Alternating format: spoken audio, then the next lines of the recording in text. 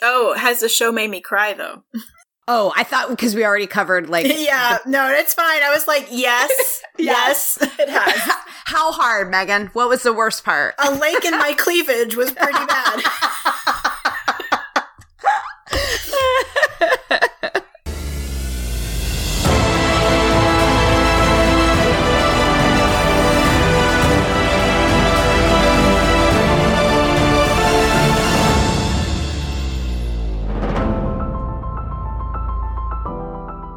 Welcome back to The Word of the Witnesses, our 12 Monkeys Rewatch podcast. As we remind you every week, this is specifically a rewatch podcast. If you have not completed the show, you will be disappointed at the amount of spoilers. If you are fine being spoiled, I mean, come along, I guess. I don't know what's wrong with you. I love how you find a new way to do the spoilers disclaimer every time. Well, I mean, if I'm not going to do the intro differently, we might as well just pop the same one in there. If you're going to make me talk, I'm going to come up with words. So this is one of your hosts, Beep. You can find me on Twitter at BeepSplain. And I am joined, as always, by the amazing Cece. Oh, that was really nice. You can find me at A Capital Check. And hi, I'm Megan, and I'm the guest host. Is this what I say? I mean, I guess. We just stopped talking, so that was weird. I thought you were going to introduce her. I thought you were going to. All right, I'll do it. We'll delete all of that. No, it's fine. This is fine. This goes on with my abrupt orientation into podcasting. It's our first one. It's my first one. And we messed up the introduction, damn it. We got to do it right. It makes her feel comfortable. It makes me feel comfortable. I'm laughing. Welcome to the clusterfuck. Yeah. Look. It adds an air of authenticity, all right? Megan! Hi, hello. You can find me on Twitter at Megan, MEAGAN _goeswine.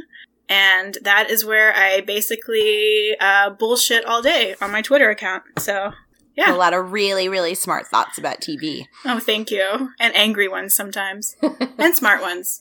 And lots of sometimes flailing. Angry is smart. That's true. Yeah, that's true. Anger is important. Lots of feelings, lots of really good thoughts, and also really good thoughts about writing. I just enjoy it in general, Megan. Yeah. And just tell us a little about yourself. Where are you recording from? I am recording from St. Louis, Missouri. Fandom-wise, I participate by writing fanfic. I tweet my thoughts, and I used to write TV reviews before I got into grad school, and now I'm in grad school for counseling, for mental health counseling. All right, so, yeah. Sorry. Are you ready to enter our gauntlet? Yes, I am. I am so ready. And some of you, actually, this is not the first time you're hearing Megan. Megan sent in a recording that might have made you cry on our favorite moments mini pod. And yours was the one about Cassie and her mom in season 3. Yeah, so welcome back. Oh my God. Yeah, I know. We haven't even gotten into it yet. No. I think I'm coming back for that episode, and I might just sit and sob silently through it. Anytime there's serious parent and child feels like this one. Oh my God. Yeah, we're gonna bring you back. Yes. I think at some point we should just I should just do a super cut of all the crying and just release it as one podcast. And then right after that, I'll do a laughing supercut. Yes. So, just... Yes. And, how earlier you tumped your mic? I just, about 3 minutes ago, kicked out my earphones. So there should be a bloopers reel. Nice fun. I'm just looking around yeah, okay, we are recording. Yes, we are. Okay. This is gold. Right. So, Megan, why do you love 12 Monkeys? I love 12 Monkeys for just so many reasons. The writing is so solid, so tight. The characters are just incredible. They're so, for such an almost avant-garde kind of concept, super highbrow, the characters just feel so real and they feel so layered, and you just connect. Like, I connect to Deacon, I connect to Jennifer, to Jones, you know, to even Lasky. You know, I would totally be the person who's like, yeah, no, I didn't see a gun. Yep. Do what you gotta do, Jennifer. But one thing that struck me when I was rewatching Paradox was how much I really enjoy the mystical side of it. The part that's just really mysterious, and it feels tangible, like the science of it and like their solutions to their problems feel tangible. They feel in the world. They don't break you out of the world, but there's still this like mysticism to what they're talking about, this mystery, and I just really appreciate it. I don't feel like a lot of shows really go there with questions that aren't really totally answerable, that leave you in the discomfort of, you know, all of these parent relationships that we're talking about.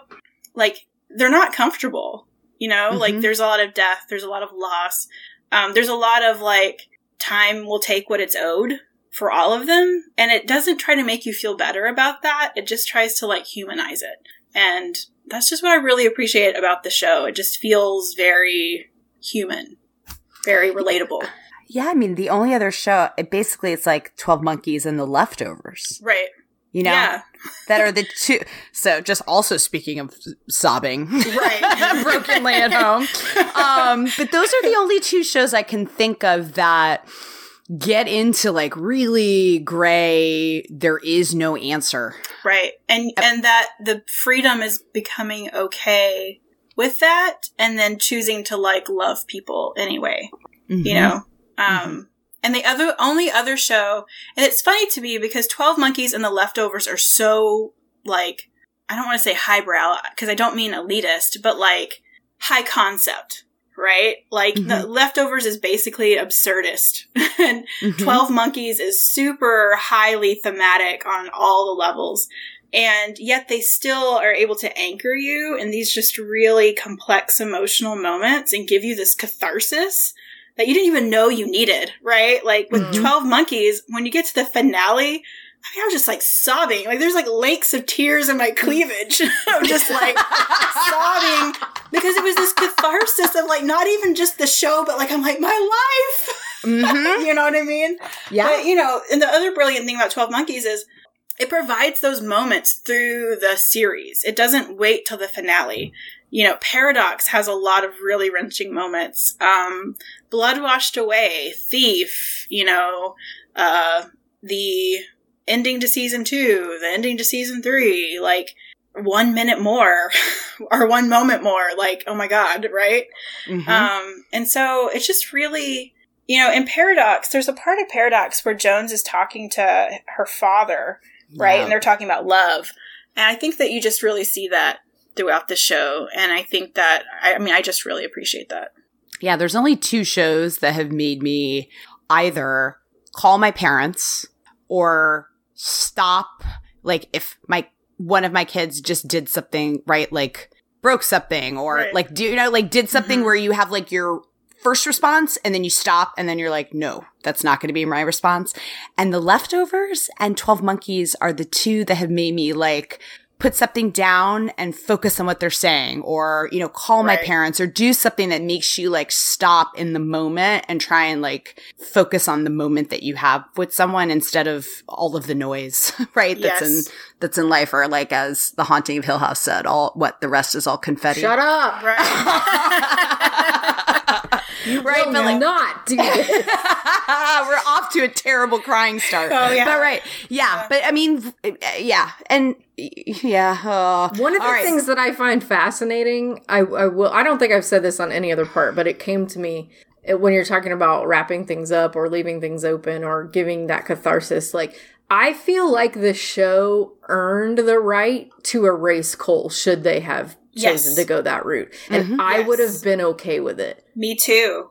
And normally, you know, when you get an ending like that, you would just be like, this is bullshit. But like, I felt like at the end, they earned the right to do that. And the fact that they didn't is just like, you know, yay flails and like, it's how confetti. Beautiful and whatever. Shut up! But define okay. Like, I mean, I'm not okay with anything ever, so I don't even know what that word means. I mean, like, I would have been. It wouldn't have made me like throw something and made me feel a different way about the show. I mean, if it had ended with Cole being erased, but all of them remembering him, yeah, that's then what I mean. yes, absolutely. But I still would have been really, really, really, really upset. Like, I mean, I'm not saying you shouldn't be upset. Yeah. I'm just saying there's other shows that have ended where I was just like, you took the. You know, you took a shortcut. Yeah, you just did it so that it would have a bad ending. You know what I mean? Or not a happy ending. Like, that wasn't okay. Like, somehow unhappiness is more real than happiness. Right. But at the same time, like, I think, you know, in that few seconds they give you when they fade to black before you kind of open on him at the beach, in those seconds, the first time watching it, I did feel the same. I felt that, damn, they earned it. And that it was bittersweet in a really still good, poignant way, because they had done what they had set out to do, and it was a job well done. And so had he. And so had he. He had done what he had set out to do. And the bittersweetness was okay. Like that, not to get too personal, but that kind of went along with my life's experience of like, yeah, you know, sometimes things are just bittersweet. But when they give you the happy ending, it's like this just... Don't you dare say it again. No, I'm not going to. I was trying to think of like something that doesn't sound super violent, but I was like, you know, punched with hope. isn't the you know, way I want to say this, but like... Nope, hope punch is now a thing going forward. But you know, like, you know, how often, especially in 2018, are we like, yeah, sometimes the risk pays off, and it pays off with good, you know? Yeah, I felt like I watched it just like right after it aired. I felt like July 2018 was right about the time where I just needed a fucking win. You know? Like, and yes. Right? And so I absolutely, as Beep said, and as you guys both said, like that, it was a before that final like coda, it was a beautiful ending. But there was something about, and I'll be like sort of curious, like as time goes on, but there was just something about this year and the world being terrible. Yeah. That it just, I mean, maybe that's also one of the reasons, like, because ultimately it's hopeful and that love matters and and it's just like, God, we just really needed that message this year in particular, you know? And that we matter. You know, I think you can get real nihilistic with the news, the state of the world, even with, you know, trying to rationalize things in a way that can become real cynical about, well, it's just a material world and this is what we have. And sometimes that's really empowering to me and sometimes that's a little bit disempowering. But 12 Monkeys never negates the science, but it still comes back with this huge message that's bigger than that. That's like, we matter. Love matters. Doing right by people matters. And I don't know. I found that really powerful. Does that make sense? Absolutely. Yeah. Who's your favorite character? Oh my God. I hate this question so much, but you guys know what I'm going to say. Cassie.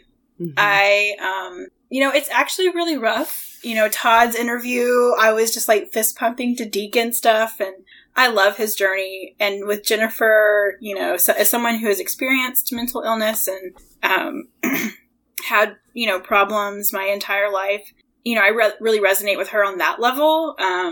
You know, Jones, Cole, all of them. I love them all. And that, even when they're being shitty, I love them. And yet Cassie, to me, she's someone I just deeply relate to. And I think that she's put through shit. And, you know, I know that we all have talked about everyone else sort of gains something through their journey, and yet Cassie like loses everything, and she keeps going, right? And that's just incredibly powerful to me, that she keeps going. She fights for, you know, her moment with her mom. She fights for Cole. She fights for Ethan. She fights for Jennifer. She stops the Red Forest. And, you know, she remakes her life without Cole as one that is satisfying to her. And I think that's really powerful too. It's a testament to how strong she is. And not just strong, like strong female character, but just like she's resilient, and I think that's really hopeful. Yeah, I feel like that gets thrown around so much, strong female character. Right. Yeah, that's why I backtracked. Yeah, no. But I love what resilient is a kind of strength that I think is also really relatable, right? Like in terms of like, I don't know about you guys. I'm never going to kick anyone's ass the way Cassie does. No. But I would like to hope that when I face challenges, like, right, I mean, that you can meet them the way that she did. And still like have moments where she says, like in season 4, when she's like, I'm owed. Like, I mean, who hasn't been on their floor after life lotto has hit them a million times being like, this isn't how it was supposed to go, you know? And I think that you get to see that. And I think one reason people find Cassie uncomfortable is because no one wants to admit that they've been on their kitchen floor or in their bathroom or in their bed being like, this wasn't the way, you know? Like, this wasn't how it was supposed to be. And I'm owed, you know? And that they didn't shy away from that, I think makes people uncomfortable. But I find it really valuable and really relatable. Yeah. And she gets, like, even, like, the last episode before this one I guess it was in Divine Moon, where they were at the bar, and she's knocking some scotch back. She's just angry. Right? Oh, God, I love it. Yeah. And she's angry in season 2, and it's really interesting hearing about how people reacted to that. Like, maybe women aren't like that a lot on TV. Yeah. And I think, it's a really interesting discussion of, like, what makes characters unlikable. Right. There was that article, I don't remember where it was from, that talked about kind of lamenting how women characters are unlikable.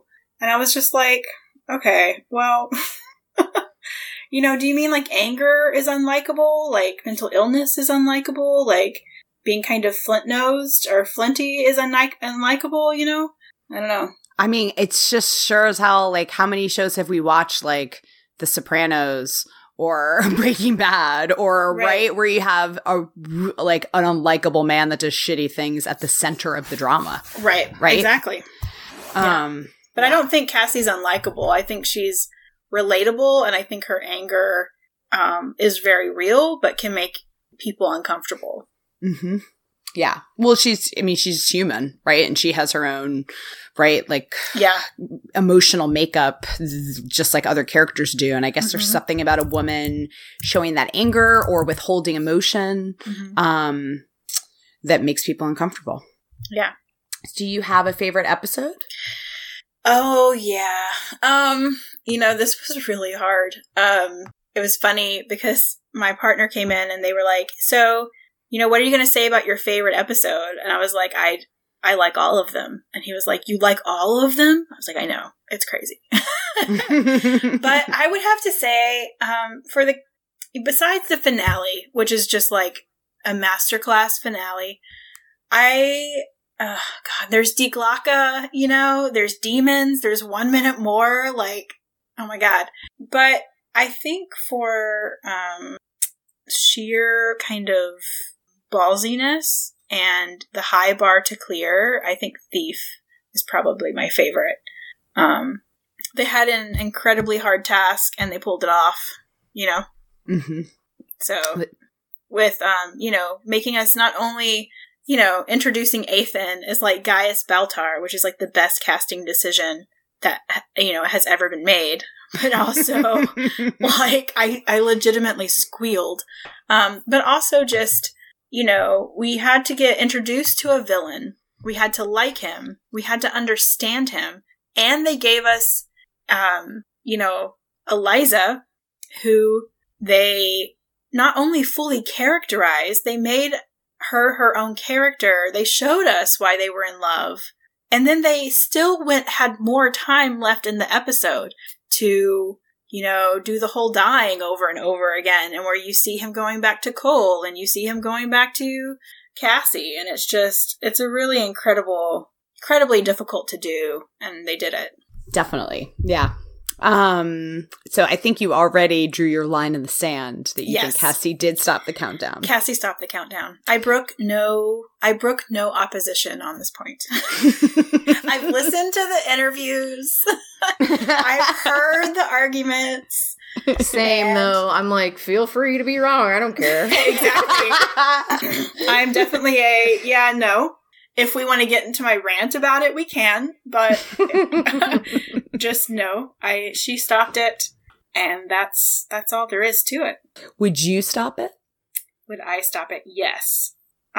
Because I don't really feel like that is a version of immortality that I'm attracted to, like, really at all. Things come and things go, and that's kind of, the whole thing about the show is, like, the ending is what makes the thing. And I really agree with that. So. And then did you have a favorite era for just aesthetics, for costumes, sets, all that stuff? Yeah. I love that you guys asked this question because it really makes you consider, right, how well done the aesthetics of the show are. Well, yeah, and I feel like, they don't, it makes you want to, like, throw stuff that more kudos aren't given to them, like, particularly on the budget, and how they, particularly in seasons 2 through 4, week to week, had to, like, create a new show, right? Like, costume-wise. Right, and it's really cool, I even love, like, the 70s stuff. It's not that far of a departure, but it's still, they did a really good job with the lighting, with the sets, with the costumes, of making you feel like it was the 70s. But yeah, my favorite was actually the Victorian era in Masks. And my favorite moment of costume actually is when Cassie is teaching Cole how to dance. And there's this certain shot, and it's kind of a wide shot, and it's from a kind of submissive angle, so it's kind of looking up on them. And he's holding her, and he has his vest, and he has his trousers, and she has her, like, high neck lace shirt and long skirt.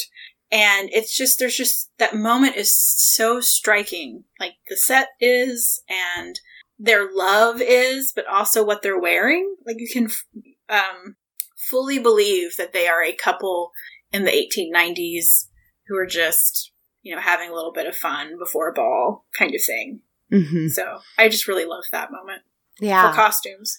Yeah. No, I know the shot that you're talking about, because that, like, gift set just, oh my God, circulates, right, on Tumblr. Yes. Where everyone's like, just slow it down and let us just look at those costumes. So good. The way that, like, they're looking at each other, but also the lines of the costume are so complimentary. I love it. All right. So are we ready to get into this episode? Yes. Oh, has the show made me cry, though? Oh, I thought because we already covered, like, it's fine. I was like, yes, yes, it has. How hard, Megan? What was the worst part? A lake in my cleavage was pretty bad. I was watching the finale in my living room, and I had to move to my basement just so I could cry louder. So no one would come down saying, "Mommy, what's wrong?" Right. I was like, I don't need my kids waking up at 3 a.m, but I really need to, like, get on my knees and cry it out. Oh, yeah. All right. Yes. Okay, so we're going to do this. I have to be honest with you. I've been a little bit nervous today because I feel like this episode is a freaking masterpiece now. Yes. And I mean, it always was really, really great, but I'm feeling a little bit of pressure talking about it. Today we are talking about episode 112, Paradox. Story is by Terry Matalas, the teleplay by Richard E. Robbins, and it's directed by Denny Gordon. It's interesting, if you look up Richard Robbins, he also wrote some amazing season 2 episodes. I think Emergence, Meltdown, and Resurrection. And he's also been nominated for an Oscar for Best Documentary and won an Emmy for documentary and nominated for others. So obviously, cool. Super talented guy. So this Paradox and Brothers are the 2 episodes that it's like really... When you're trying to tell someone to watch the show, it's difficult. You can't articulate it, right? Because it's like you're going to get to the end and then you're going to realize that there's these 2 episodes, one in season 1 and one in season 3, that you didn't really understand what was going on, and you won't until the end. Right. Most of my notes have like a line of dialogue or a note, and then it says foreshadowing. Right. Or I just have like, in all caps. Or just plaintive, like just Hannah, yelling Hannah a lot. But I think, it reminds me, as I was watching this, I was thinking of that quote that we talked about in the last pod of old Jennifer in Divine Move, where she says, mothers, daughters, fathers, out of order. Yeah. And that, certainly was foreshadowing this episode, except that you didn't really understand that it was foreshadowing it until you watched 1 Minute More in season 4. So we're just going to talk about Jones in 2043 first. Excellent. And we open the episode with Adler freaking out about whether Cole's made it to 2015, and Jones is pretty calm and smoking a cigarette because she knows that he has. But what I love about it is you've got Jones being like putting her like super scientist like mask on, being like, what are even memories? They're just neurons firing, human brain Jones. giving the meaning. But I love it because she's like, we're the ones that are abandoned. And it's because this is the first time we're seeing Katarina Jones, who doesn't have a single clue about what's going to happen next. Yeah. And we don't know that at the beginning of this episode. But when you go back and rewatch, you're like, she's like this because up until this moment, she knew a certain amount, right? Like she had that card from the garage in Philly in that box, right? With Hannah. So I love that it's like this first time we're getting Jones, who's a little bit at sea because she really doesn't know what's going to happen next. And I think it's interesting that she immediately reverts back to like, well, this is just science, right? Like this is just how things are. And, and I just think that's interesting. That's her default. But then so quickly later we see her, in her room crying over her, Hannah blanket. Right. And I mean, it's interesting because it ties together with the Jones that we see in 2015 talking to her father. Right. And she's like, I'm not good with people, right? And it's just like, I'm interested in it for the scientific inquiry. And then that's all that I'm focused on. And I don't have any time for love or other things that I can't predict. It's science. Right. That's what she holds on to. We have, she then kind of girds her loins and is like, okay, we're going to go back to the drawing board with the investigation. And it kind of leads everybody to get back on task. And the key thing just in setting up going into the season finale, but now also just thinking about season 2, is what I remember being like, who the heck are these blue guys outside?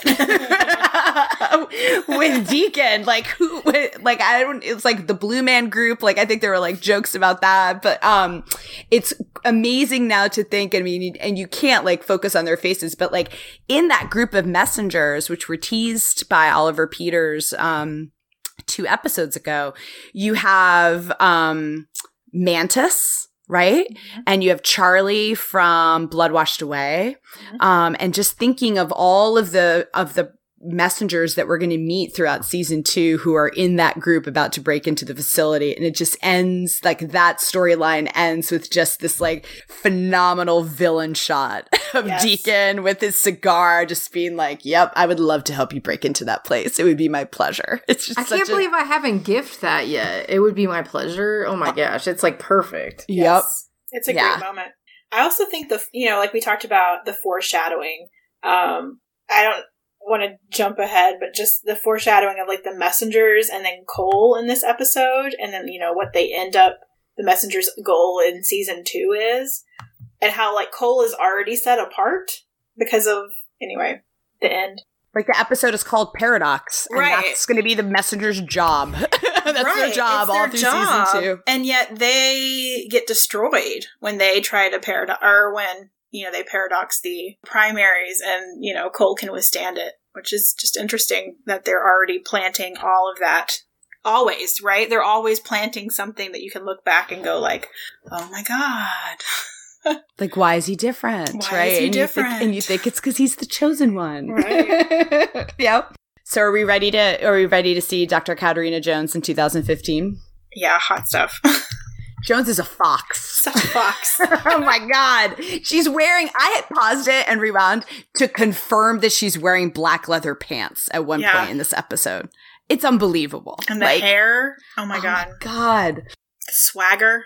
Yeah. And she's like, I love it because it's like, she's still clipped and closed off and just, I mean, the essence of Jones is definitely there, right? Like when she's like, okay, yeah, so I met you, but I'm going to need a blood sample. And Cole's like, well, you're still Jones, right? So like the essence is absolutely there, but she's like a little bit flirty. Yeah.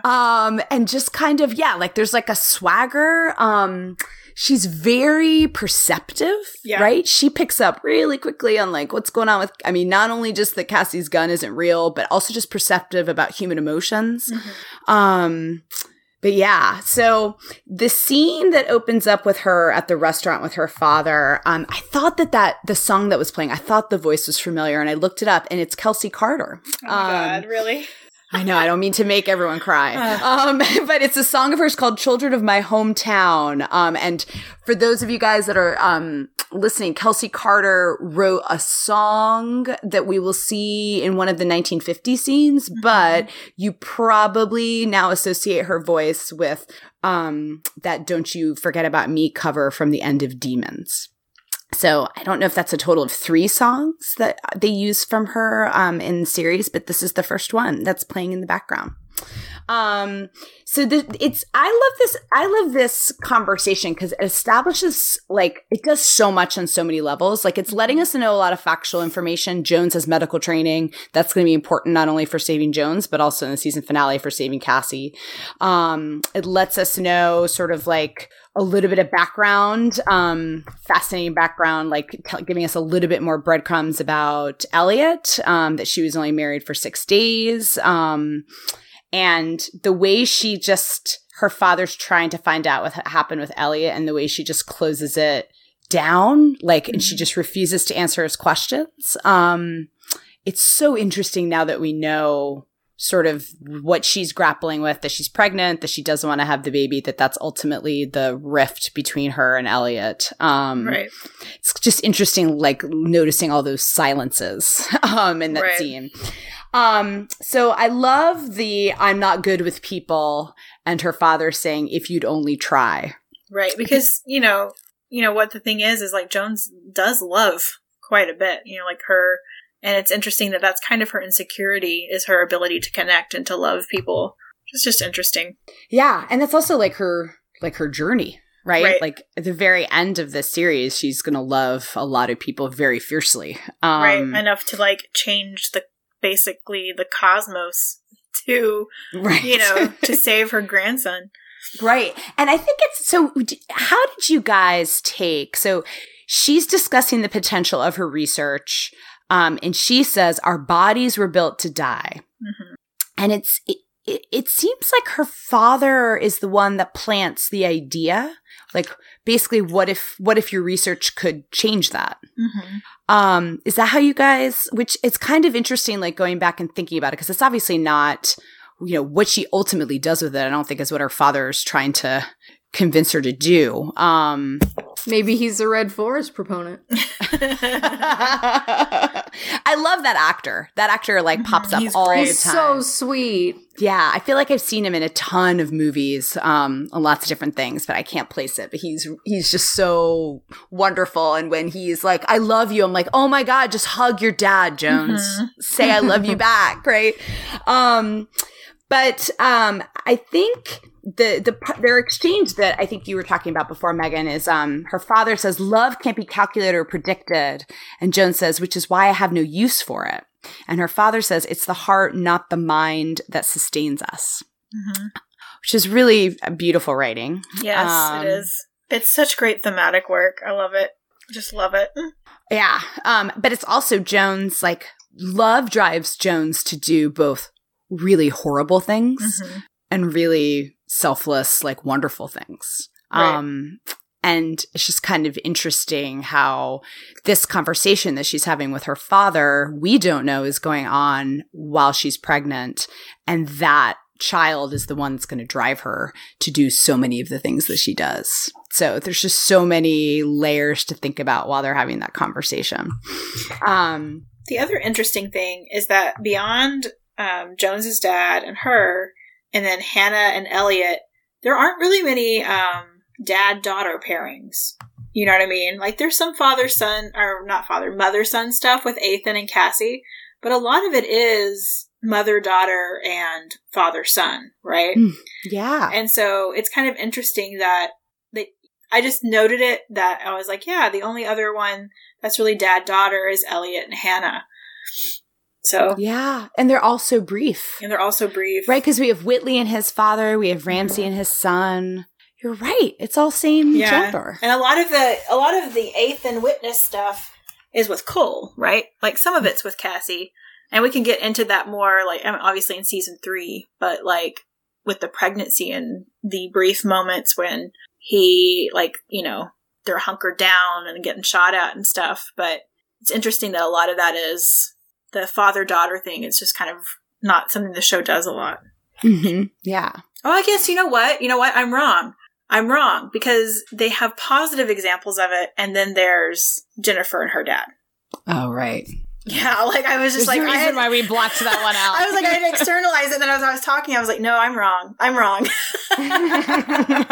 Fathers put daughters in boxes. Right, except for Jones's dad and Elliot. Yeah. Man, now there's even more things to think about. So that takes us to Jones going to her house. It cracks me up because she calls it Astoria, and my mom went to high school in Astoria in Queens, so the pronunciation cracked me up. It was so adorable. So she pulls up to her house, and Cassie's outside waiting with a gun, which is... So I guess when I think about this episode, it's crazy that this is how Cassie and Jones meet. Yeah. And their relationship is one that, I mean, it's interesting even like if you think about their goodbye at the end, like in the series finale, they are able to be very blunt and truthful with one another, but I wouldn't say they ever actually get close. No, I agree. You know? And it's interesting that it starts off, I mean, there's a lot of relationships on this show that start off a contentious way, right? Like, I mean, even Cassie says to Cole, like, I convinced her the way you convinced me, like with a gun and then the truth, right? But like, I just think it's so crazy to think about, like, this is how they meet. And then after this day, the next time they're going to come face to face is when Cassie is sent through the time machine to 2043 in the season finale. That's crazy. Right? Oh, yeah. And Jones, the last time they saw each other, for Cassie, it will have been just a few days. But for Jones, it will have been decades. And she's showing up and she's exactly the same. Like, it's kind of crazy when you stop and like think about it, like from when they're going to be meeting at the end of the next episode. So you always get the idea that, like, I remember when I watch, I've always gotten the impression that they respect each other and they admire each other. But it's not like they don't like each other.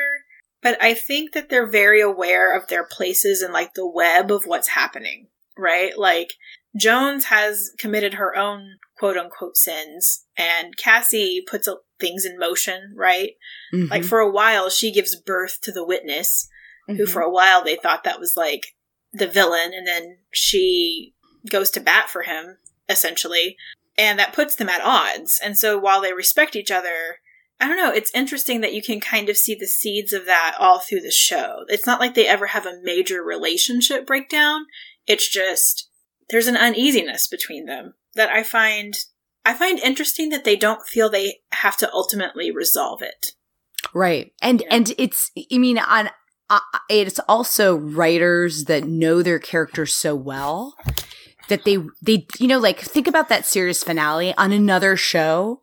You would have had a very different goodbye between Jones and Cassie. Some tears, some like, I always loved you kind of thing. Exactly. Or some sort of, right, like, let's put a bow on it, right? And like, let's wrap it up. But instead, it was just this like mutual look of like, there was so much that wasn't said. And it just felt perfect for them. Right.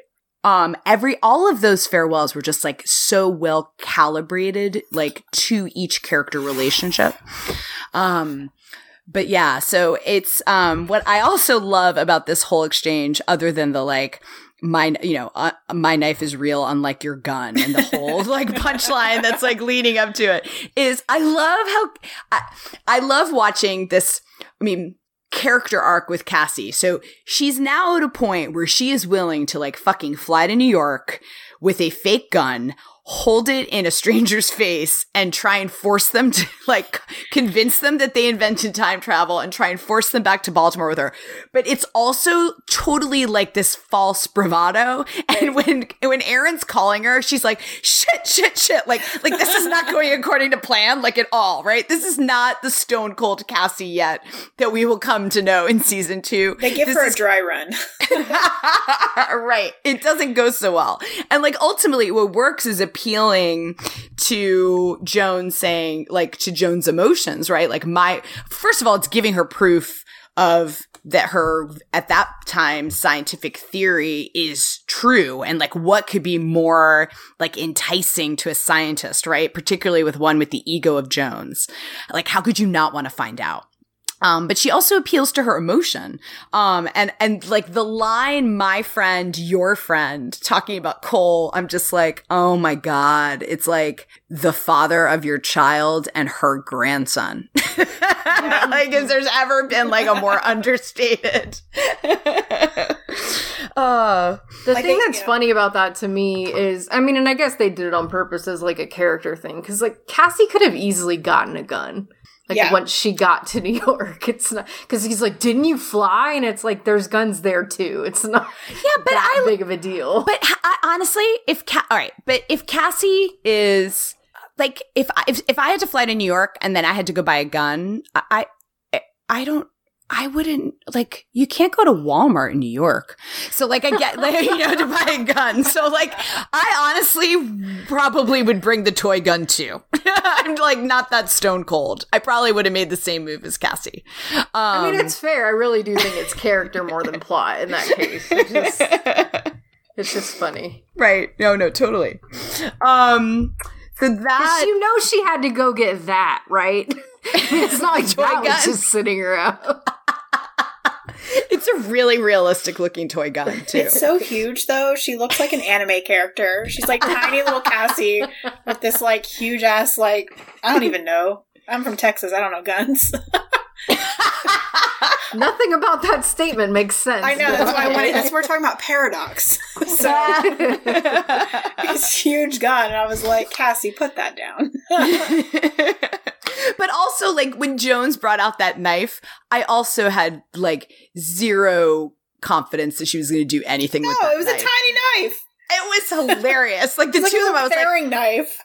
Guys, just put your fake weapons down and just have a Use conversation. Your words.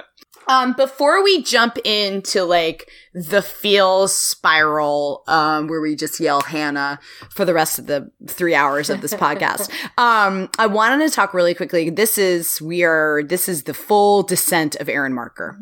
And I think it's a really interesting scene he has when he wakes up Cole, and Cole has that moment where he basically almost grabs Aaron by the throat. I love that, like, attention to detail and kind of world building that, like, somebody coming from the apocalypse and somebody shaking them to wake up is going to have a very different reaction than like you or I would have. It's a great moment of continuity. Yeah. And I wonder if it also goes to like Aaron thinking about what they need to prepare for. Yeah. Right? Like thinking that this is inevitable. But I thought was now, okay, when Cole starts convulsing and Aaron moves to help him and then kind of steps back, and then when it seems like Cole has stopped moving and maybe is like his heart has stopped and he's dead, he smiles, right? Yeah, I picked up on that. So he's doing a little like, well, if he was gone, everything would be easier. I mean, right? I was like, is this his like Walter White moment? Like, do you know what I'm talking about? Yes. God, I fucking hate Walter White. All right. So like where he walks in on a character, right? And he can't help, and he definitely hesitates. And then it's like, he's like, damn it. And then he calls Cassie to help. But he definitely thinks about it, right? Yeah. Totally. Yeah. Okay. I did it. So you guys all saw that smell too. Yeah. I didn't want. All right. Okay. Fair enough. Or kind of even just like, you know, if life, almost an inverse of life finds a way, right? Like, well, if this is just going to be what it is, then who am I to stand in the way of nature? Right. Especially because every time this guy shows up, the world is like completely turned upside down. Yeah. I mean, I can understand him from that standpoint. I really can. I don't hate him at all. You know, there are other... Oh, I do. Oh, you do? See, I don't. I kind of understand his patheticness, I guess. And dude, if you're Aaron, okay, so generally speaking, this episode is like ridiculous with the amped up Cassie and Cole, like hands all over each other. And they're doing this like in front of Aaron Marker's salad. Like the whole episode. Yes. It's like, I feel so bad for the dude, right? Like Cassie's like got her hands on Cole's chest and she's like fixing his hair and helping him to the bed. And like they're talking in quiet whispers. It's like, dude, Aaron is still in the room. Right? Like, that's Aaron's problem. He could leave anytime he wants. Well, he does, and it's not good when he does, Beep. It's true. But I do love, like, I've called it, like, it's happened before, but they have this, like, on that little, like, kitchenette set, they've had kind of this, like, running, somebody says something significant and then somebody walks through the door like it's a sitcom. And this time it's Aaron and Cole talking at the kitchen table. And then Aaron says, you save the people that you love. That's what matters, right? And then the door opens and Cassie walks in. And I'm like, oh man, that's true for both of them. But I think, you know, we have alluded to this before. I think the one sort of like, I understand it. I understand his point of view. But to me, Aaron Marker's like greatest sin, other than like agreeing to a chain of events that gets Cole's father killed, right? And like basically cutting his losses and being like, I'm not going to help try and save the world. It's that he totally usurps or tries to usurp Cassie's agency. Mm-hmm. And make that choice for her. Which is one more of 300,476 reasons why Cassie stopped the countdown. Because she doesn't do that. Nope. Thank Correct. you. To other people, you mean? Right. She doesn't steal people's agency. Right. But when they're outside, and the game I like to play now in this episode is anytime you have that long shot from across the street when they've stepped outside the front of the bookstore. Hello, Hannah. Yes, I like to pretend that's Hannah's point of view. Hannah's in the alley going like, feels monster. What? I can never watch this the same way. Every time there's multiple. No, well, we haven't even gotten to the one where Cassie and Matthew are talking outside. Right, it's true. But I just like to picture Hannah being like, oh, girl, I'm glad you dumped this boyfriend. But he says, like, while you're out saving Cole and saving the world, someone has to figure out how to save you. And it's like, of all the things to say to a woman, like, oh, man, fuck off. It's not a good thing to say. I don't care who you're saying it to be frank.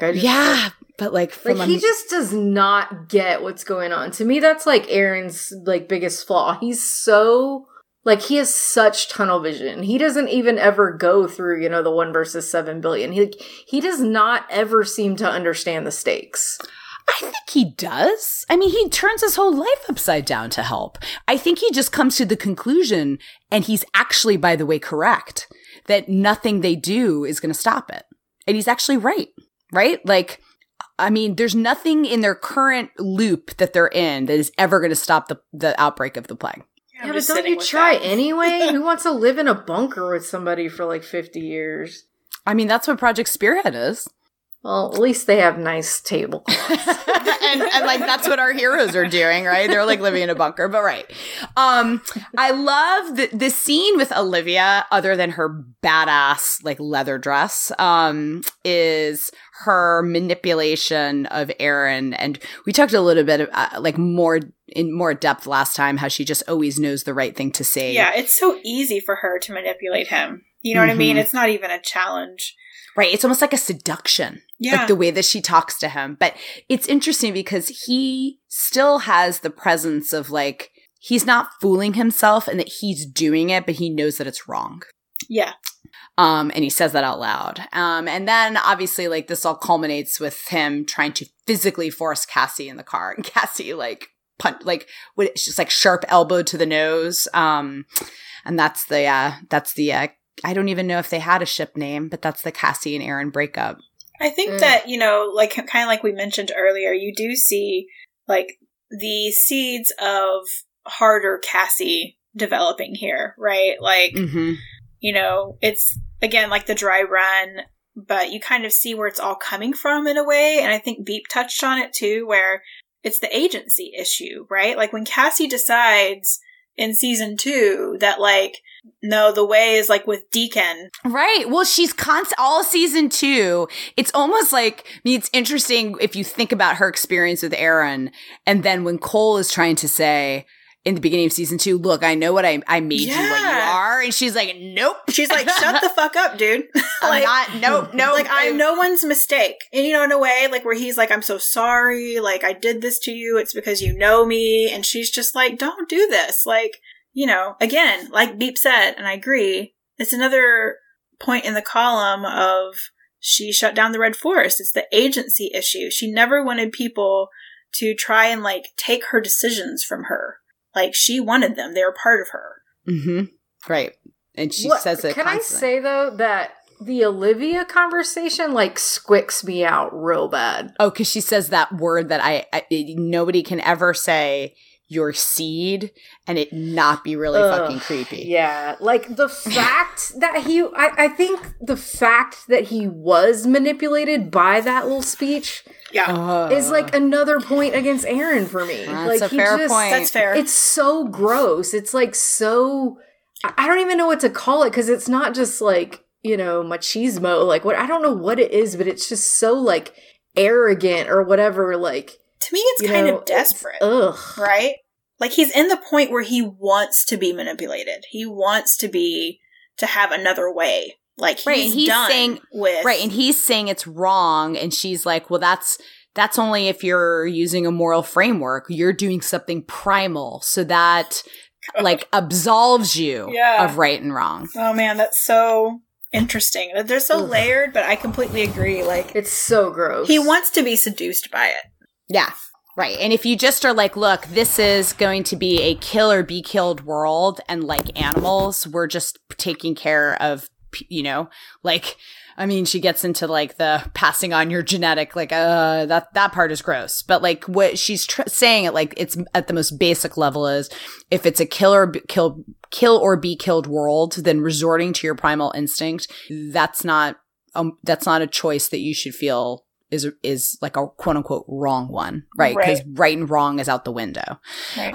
The mythology, like, and I mean, what I do is read too much into things, but like I did think when they were talking about That's why we love you. When they were talking about Darwin, and she says evolution takes many forms. I thought that was like an interesting. That the Army of the 12 Monkeys, we don't quite know what it is yet, but their agenda goes a lot deeper than just killing 7 billion people. Well, Olivia in and of herself is a forced evolution. Right. Yeah. Mm-hmm.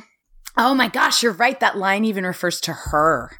And it can even refer to the cycles that we didn't even see that went on, right? Like, because evolution is full of dead ends of creatures that went part of the way, but not to what we are now.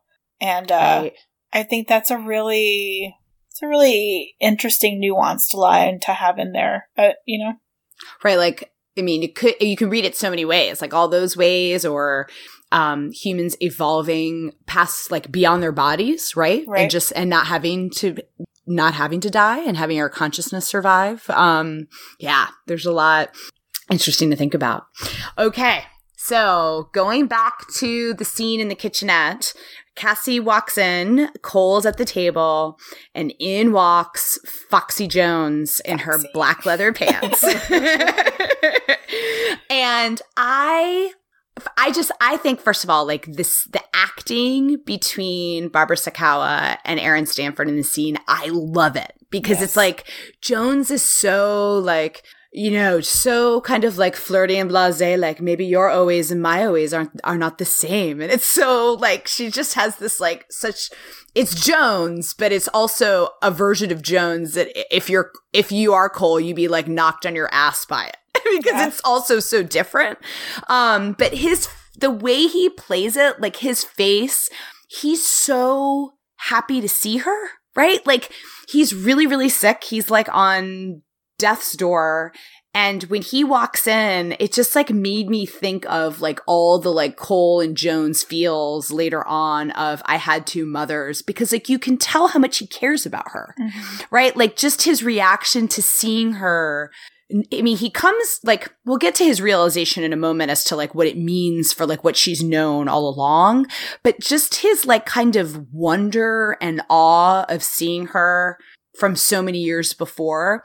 I don't think you can kind of feel that way unless you also like care about someone. You know what I mean? Like, I just think, sure. Like he just has, it'd be like seeing, like when you look at a photograph of like your parents or grandparents when they were young, and I don't even mean it like knowing that it is his grandmother, but I just mean like somebody you care about and then you see a picture of them when they're really young. Like it's that kind of reaction to it. Well, Ramsey has betrayed him. So the people that he has, the two women in his life are Cassie and Jones. Yeah. Yeah. I mean, if you want to go deep in the feels, like you've got Cole, grown up Cole, who is like abandoned, and the one, right, like the one brother he's had who's been his constant since, the end of the episode when he meets him. It has been Ramsey. Now, like adult Cole, he's holding on to dear life with Jones and Cassie, and they're the ones that save him. But you also have young Cole, who thinks that he was alone that moment that his father was killed. But his mother was watching from afar, and he was comforted that night by his grandmother. Yeah, and the cycle with Ramsey starts. Right, Cole, who always thought that he was alone. The day that his father died, he actually was like surrounded by some of the people that love him most in the world. He just didn't know it. Right? Like I'm like pulling up my blanket actively over my face. In your blanket fort. I'm in my blanket fort. I thought what was absolutely adorable though is, and whatever, we're not there yet. It's still true.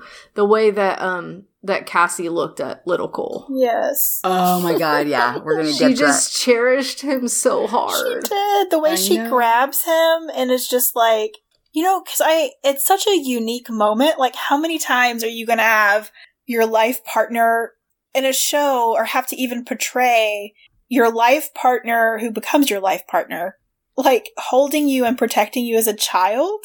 It's like, crazy. Right? Like there's an innate, like literal point of the word weirdness of it, of that moment, right?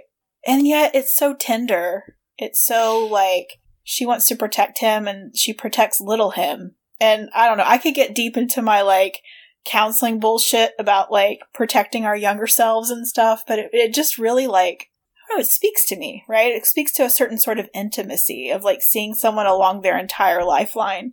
Yeah. I don't know how to explain, like, I don't want this to sound weird, because it's not gonna, like, it doesn't mean, whatever. I'm just gonna say it. Go for it. I feel like that interaction helps her fall for him more. Yes, I agree. Because it's vulnerable. I think she sees that this person he's been like pretending to be is not who he always was. And it's not who he has to be. Like, he's so sweet, and his dad's like, he's such a good boy. And like, you meet him, and it's just, I think that it really opens up something for her. It's vulnerable. Like at the end when she sees him alone and she doesn't want to leave him. Yeah. I mean, that's when she grabs Cole's hand, right? Like they've never held hands before.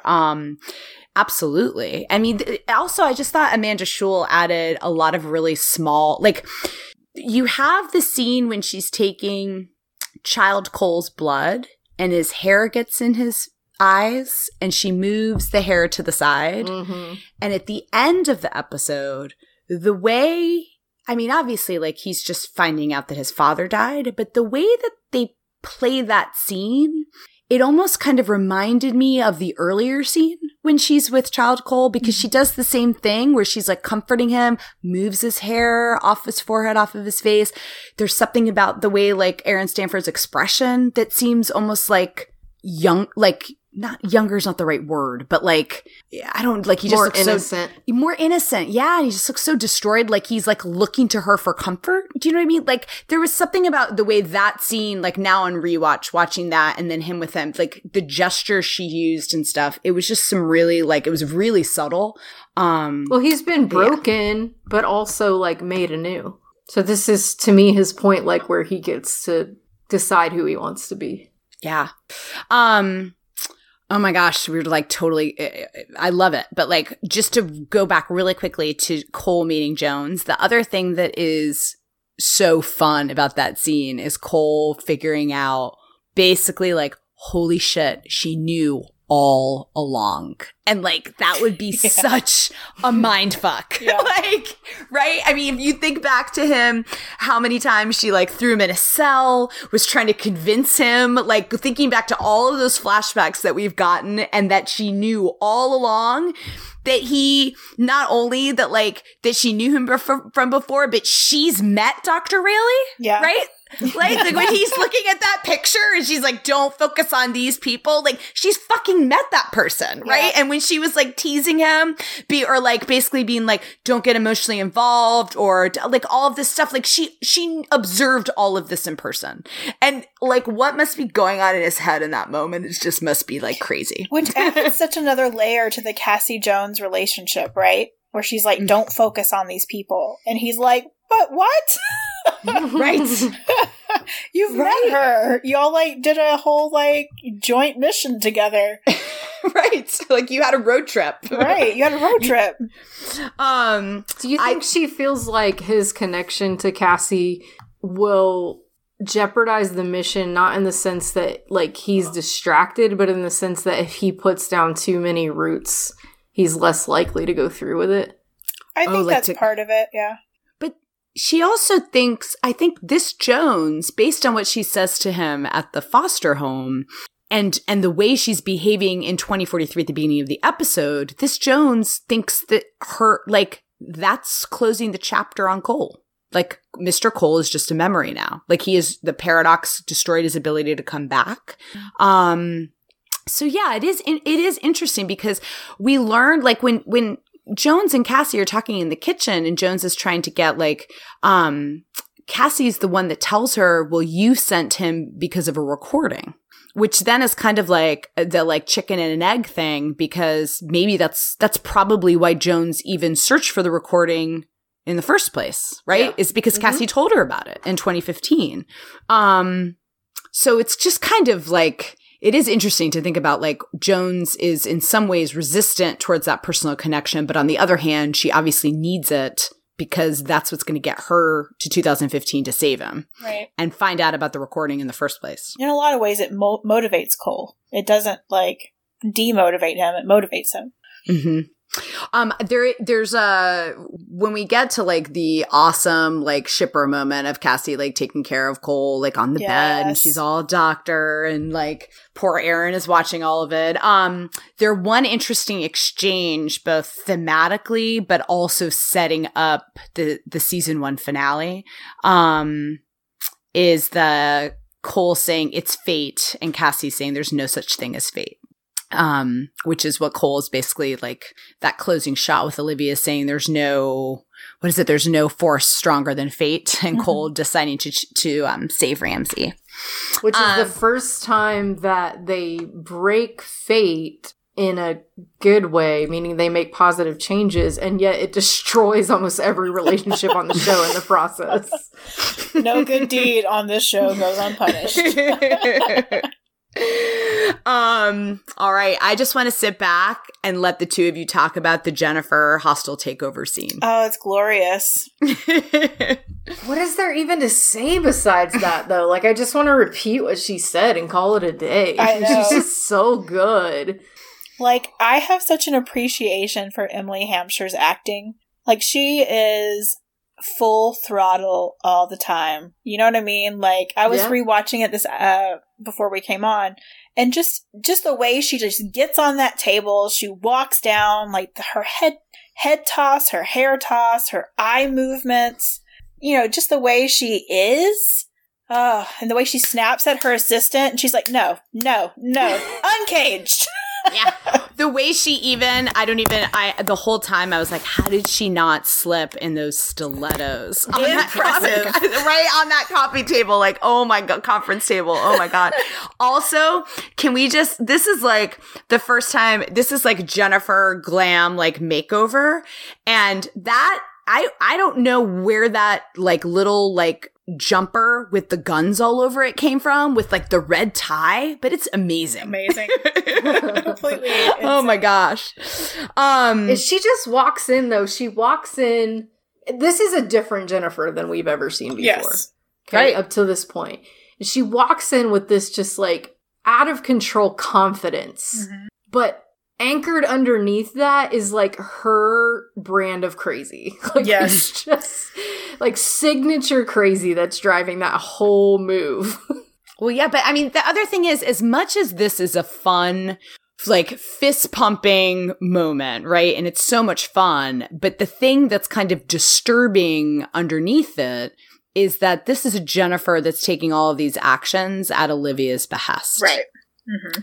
That's going to lead to what we see Jennifer's like actually up to in the finale. Right. So it's awesome, but there is a little bit like it is, and it's obviously like a big moment for her character to like walk into her father's boardroom, right, and take over that company. That's awesome. But she's not there yet, because like what she's drawing that like confidence from, it's not a good thing. Is the crazy bitch who's been brushing her hair. Look, I love having my hair brushed. I would be so susceptible. Right? And her hair looked good. So Olivia did a great job. I think, and going back to Jennifer's journey, just like, but you see that confidence in older Jennifer. You even see it in the Jennifer in the finale epilogues, right? Like, just this kind of like, and I love that we've kind of gotten there where like the quote unquote crazy exuberance or mania or whatever, term you want to apply to it is like, this is showing it as like confidence. And that's part of her journey is to like incorporate all of these different potentials that she has. And she becomes someone that's really holistic with it, right? Like that can command a tribe of daughters that can, do die Glocke. Like that takes some stones to like play pink in front of a bunch of Nazis.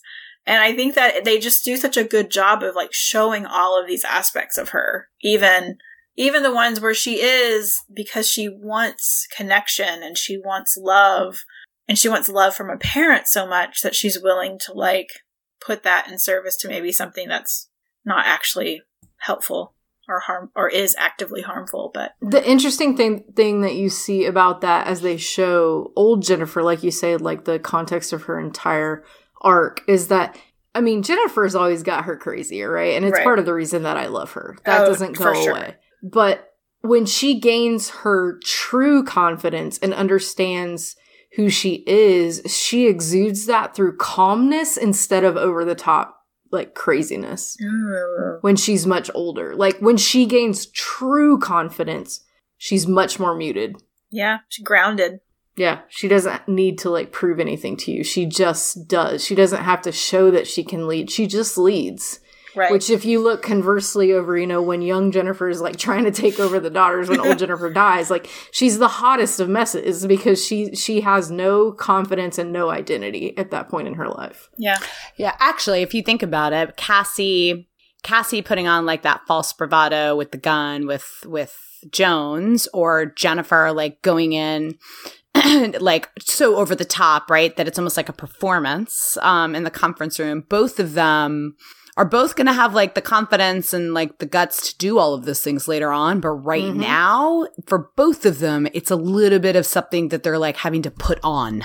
Yeah. To like, that's a right. Great that's not coming natural to them, but they're like, right. Like I can almost kind of picture both of them psyching themselves up, like Jennifer being like, all right, now I gotta go in and do this, right? Or like Cassie being like, all right, now I gotta like take this toy gun and wave it in Jones's face. I don't think it's even just a performance. I think they're trying on identities. Yeah. Mm-hmm. Like, is this who I am? Is this who I'm going to be? Can I be this person? Should I be this person? Like, it's a whole, it's not just that one instance so much as it's like, this is a test run. Yeah. Mm-hmm. And it's great, it's great to notice though that they link them in that way.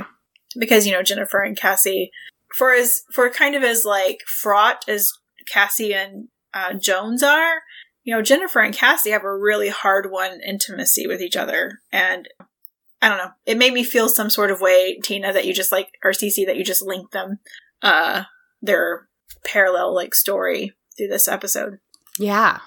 Well, because I think they find common ground in some like really quiet and like wonderful scenes throughout the show. Yeah, because callback and forward, I love when they just like hate each other. Yeah. So happy.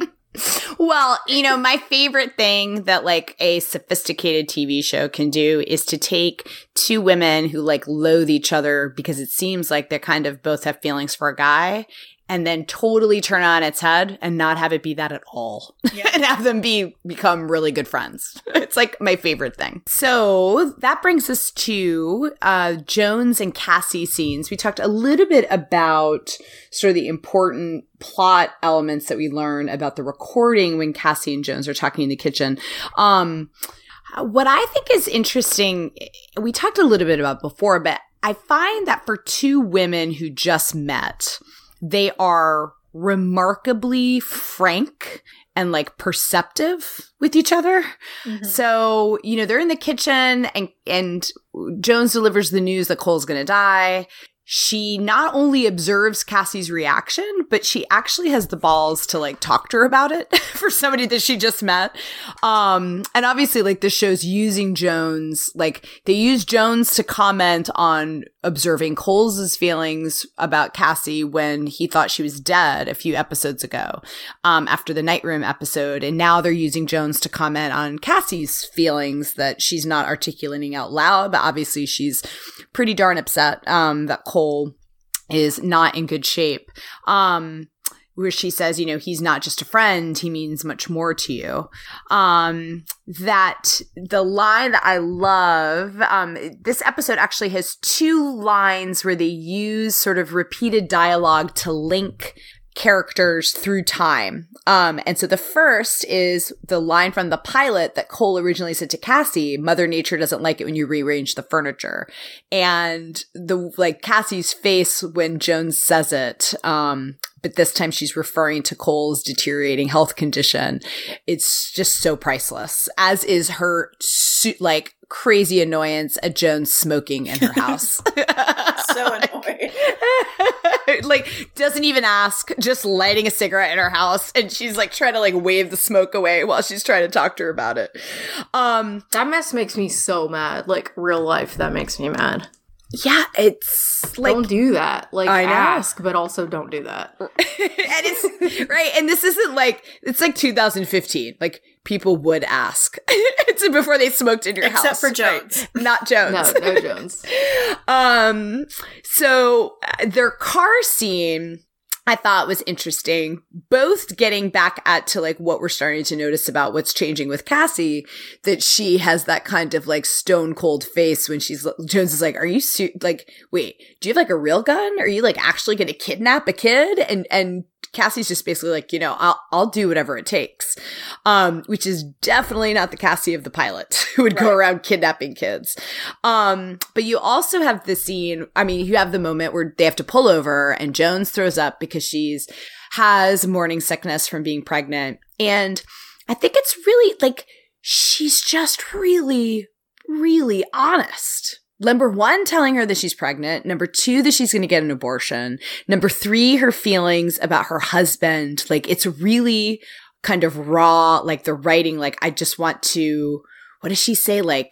Cut everything out of, everything about him from me. Right? Cut it all out, which is also so, man, you just want to do, professionally, she's not doing that at all. Right? But because she's still working on at Raritan where he was, right? And their shared project. But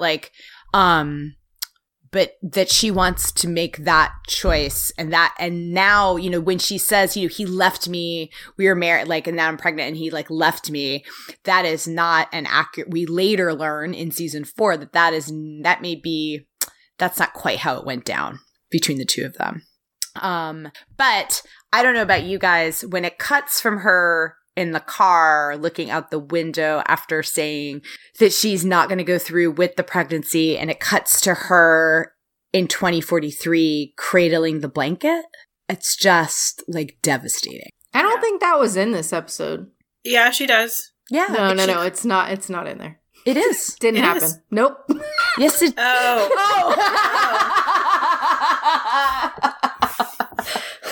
Meaning you just don't want to talk about it. Got it. Yep, that definitely didn't happen. I don't know what you guys are talking about. I love how long that took. I was like, that was the best. I just watched this beat. Oh man. But her acting in that scene makes my chest hurt, right? Like she's just smelling the blanket and then just like pressing against her face, like, oh my God. It just like breaks my heart in like a million pieces. And that just the way they cut from that conversation to that is just like, wow. You know what's really interesting? Mm-hmm. Oh no. More things that didn't happen? I was just thinking about kind of idly thinking about, you know, Cassie is the one who's in the car with with Jones when she's telling her about Hannah, and she's being really frank about you know, she's nascently pregnant. She's very early stages, and so Cassie must have been one of the first people that she told, or maybe the only person that she told. But then it's in Lullaby, it's Cassie who gives Hannah, almost midwives Hannah to her mother in a way, saves her and gives her back. I mean, gives her to Jennifer, right? And then Jennifer raises her.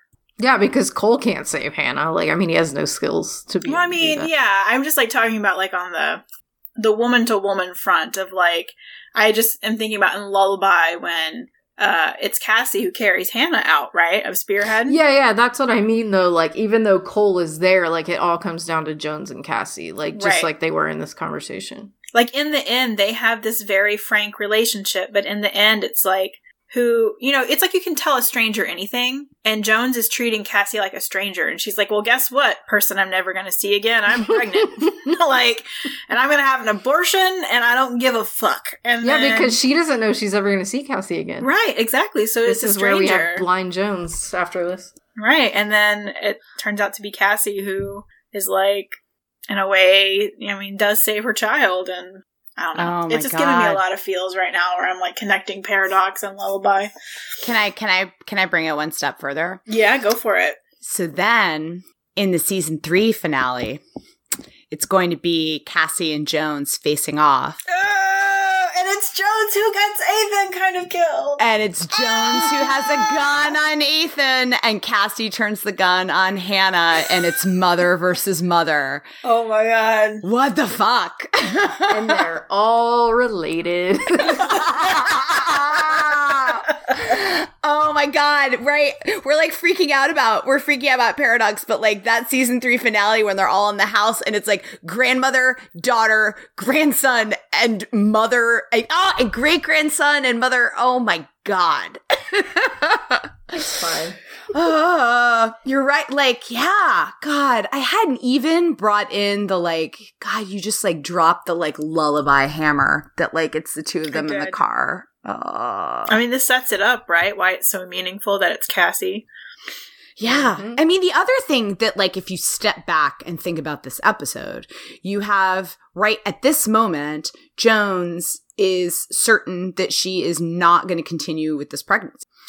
And by the end of it, there's something about her experience with, I mean, we can talk about, what you guys think it is, but it's maybe seeing Matthew with Cole or being with young Cole, maybe on the night that he lost his father. There's something about this day and interacting with all of these people that it turns out is her grandson and the mother of her great grandson and the father of her, like, right? I mean, basically her son, like, not son-in-law, but like Hannah's husband or Hannah's partner that she had a son with.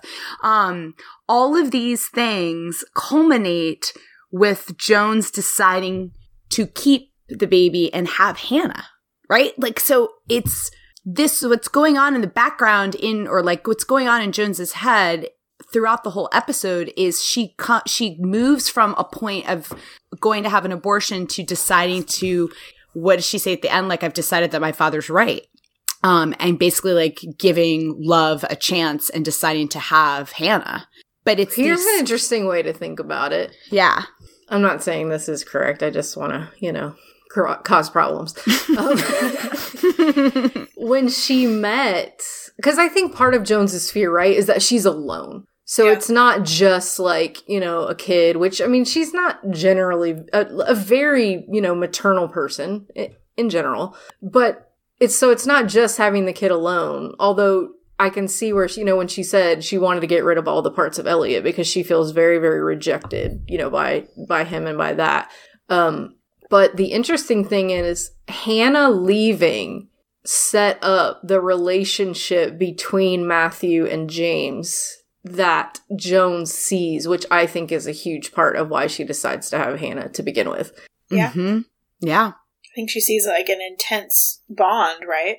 Yeah. Yeah. Mm-hmm. He's by himself, but he's willing to protect him over anything, and he loves him, and he wants what's best for his son. And I think, like you said, based on too the conversation she had with her father, like Jones's experience of love, like I think she just saw it outside of like her petri dish lab thought process. She saw how much these people care about each other. Right. I mean, it kind of opened up something in her. Like Jones's 40, if you think about like Jones made an appointment to have an abortion, and then like her next 48 hours is seeing her father, having her father talk to her about giving like love a chance.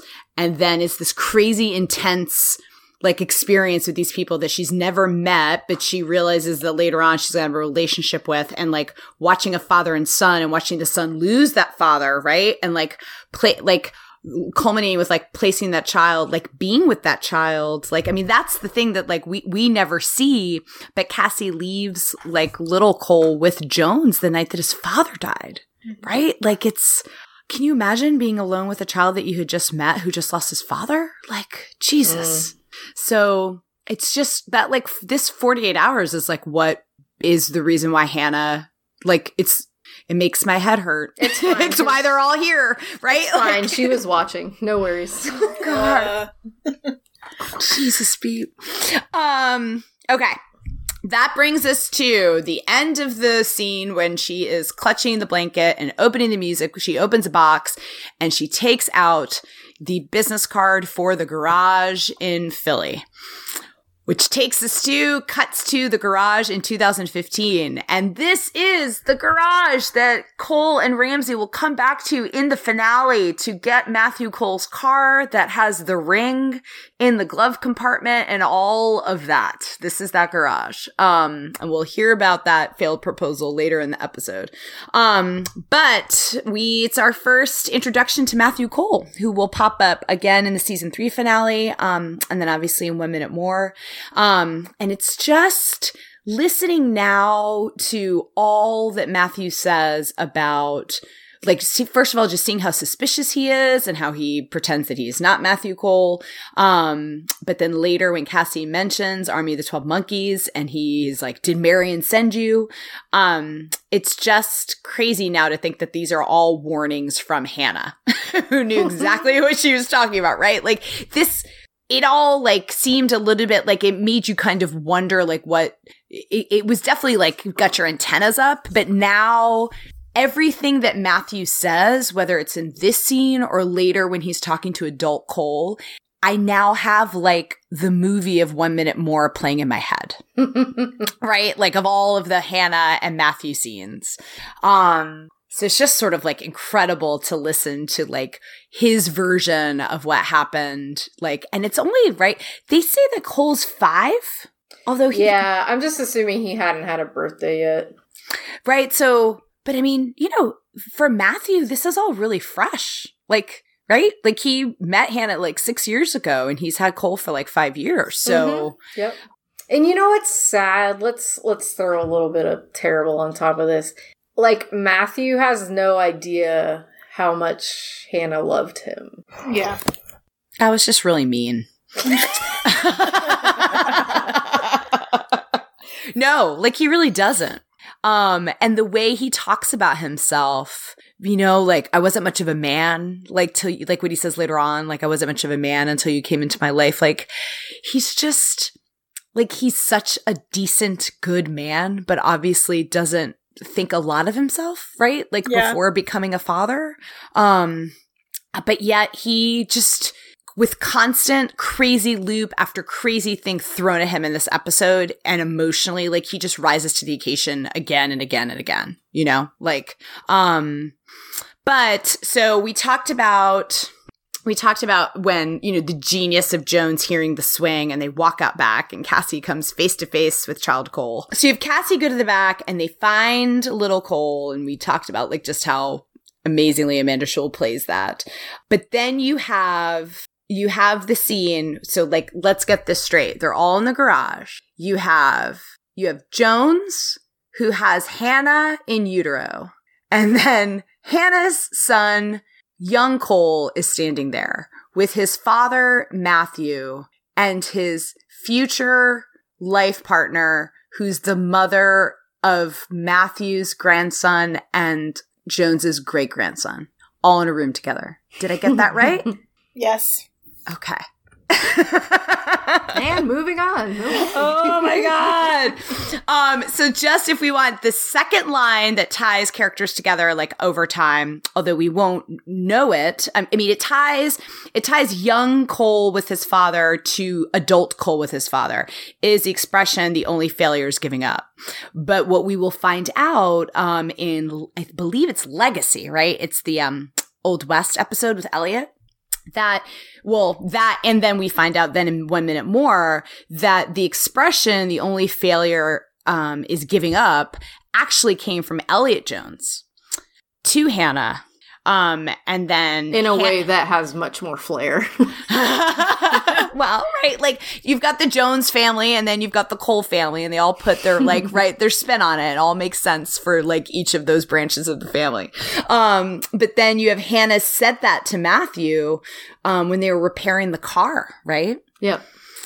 And so even this expression that is like the signature Cole family expression actually goes all the way back to Elliot, who's referred to a couple times in this episode. Wait, it's like you said, there's no part of this episode that 1 minute more doesn't touch and make more profound.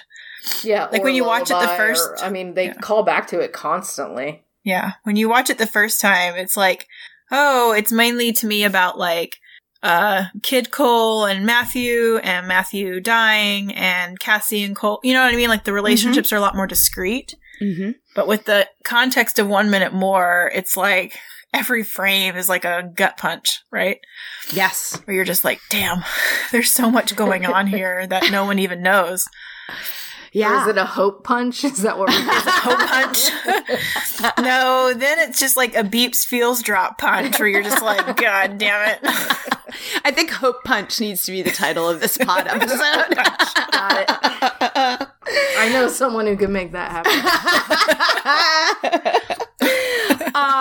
You're right. Like, and I'm actually like, I can't believe I didn't like as Beep calls me sadomasochist. I should have made us all watch 1 minute more, but I guess it's just like so you fresh. You can't make me do it. No, I would never try.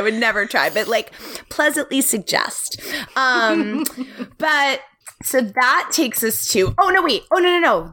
Here's another feels. Ready? I'm going to do my best to throw a feels grenade.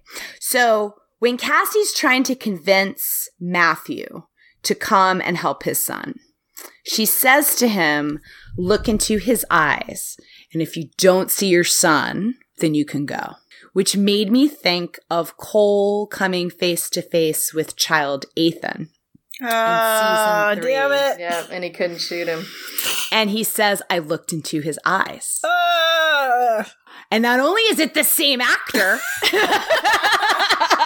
same literal set of eyes. But I mean, it's like this. Not only does it tie like Cole back to his father, right? And like both of them being in these out of like crazy scenarios where they are being put face to face with their sons in insane circumstances and not having a relationship, right? With like either son. But it's that moment of looking at your child in the eye and knowing that it's them and recognizing your son. And it's just like, it not only ties the two of them together, but also kind of like, is there something like universal there about like fathers and sons? And it's just beautiful and makes my heart hurt. Well, it's kind of like the end of when Cassie and her mom are talking, right? And at the end of it, do we get a name for Cassie's mom? That's Dr. Rayleigh. I'm going to go with Dr. Rayleigh. And she looks at Cassie and she goes, do I know you? You know? Yeah, you're right. Right. Yeah, because she's not in a position to know that that's remotely possible. Right, like, you're gonna right. Look and be but like, she's still are you like, my adult there's daughter? yeah. Right, but there's just something No, that's familiar. what I mean, though. Like, I'm saying Yeah. you're absolutely right. It's not going to go any further than that in the case where they were speaking. Right. right. But it still is that, like, flash of recognition. Yep. And how, oh, God, I can't start talking about that episode. Let's move on. I'll just be like, and how she recognized, like, Ethan. So Well, when you come back for that episode Yes. in a year and a half, then I'll just, like, talk about it. have a better mic and then also, like, mute myself as I, like, roll on my bed.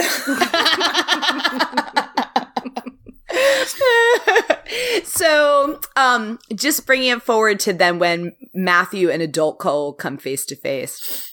One of the things, I mean, just grounded sort of in what's going on with these characters in this episode, once you've watched the whole episode and you realize what those visions / memories that Cole was having from before, you've got Cole waking up and he's like, from his point of view, he's having his father in front of him. It is the same, like his father is exactly the same because this is the day his father died. Mm-hmm. It's like literally seeing a ghost. Yeah. Because it's his father exactly as he remembers him. Oh, God.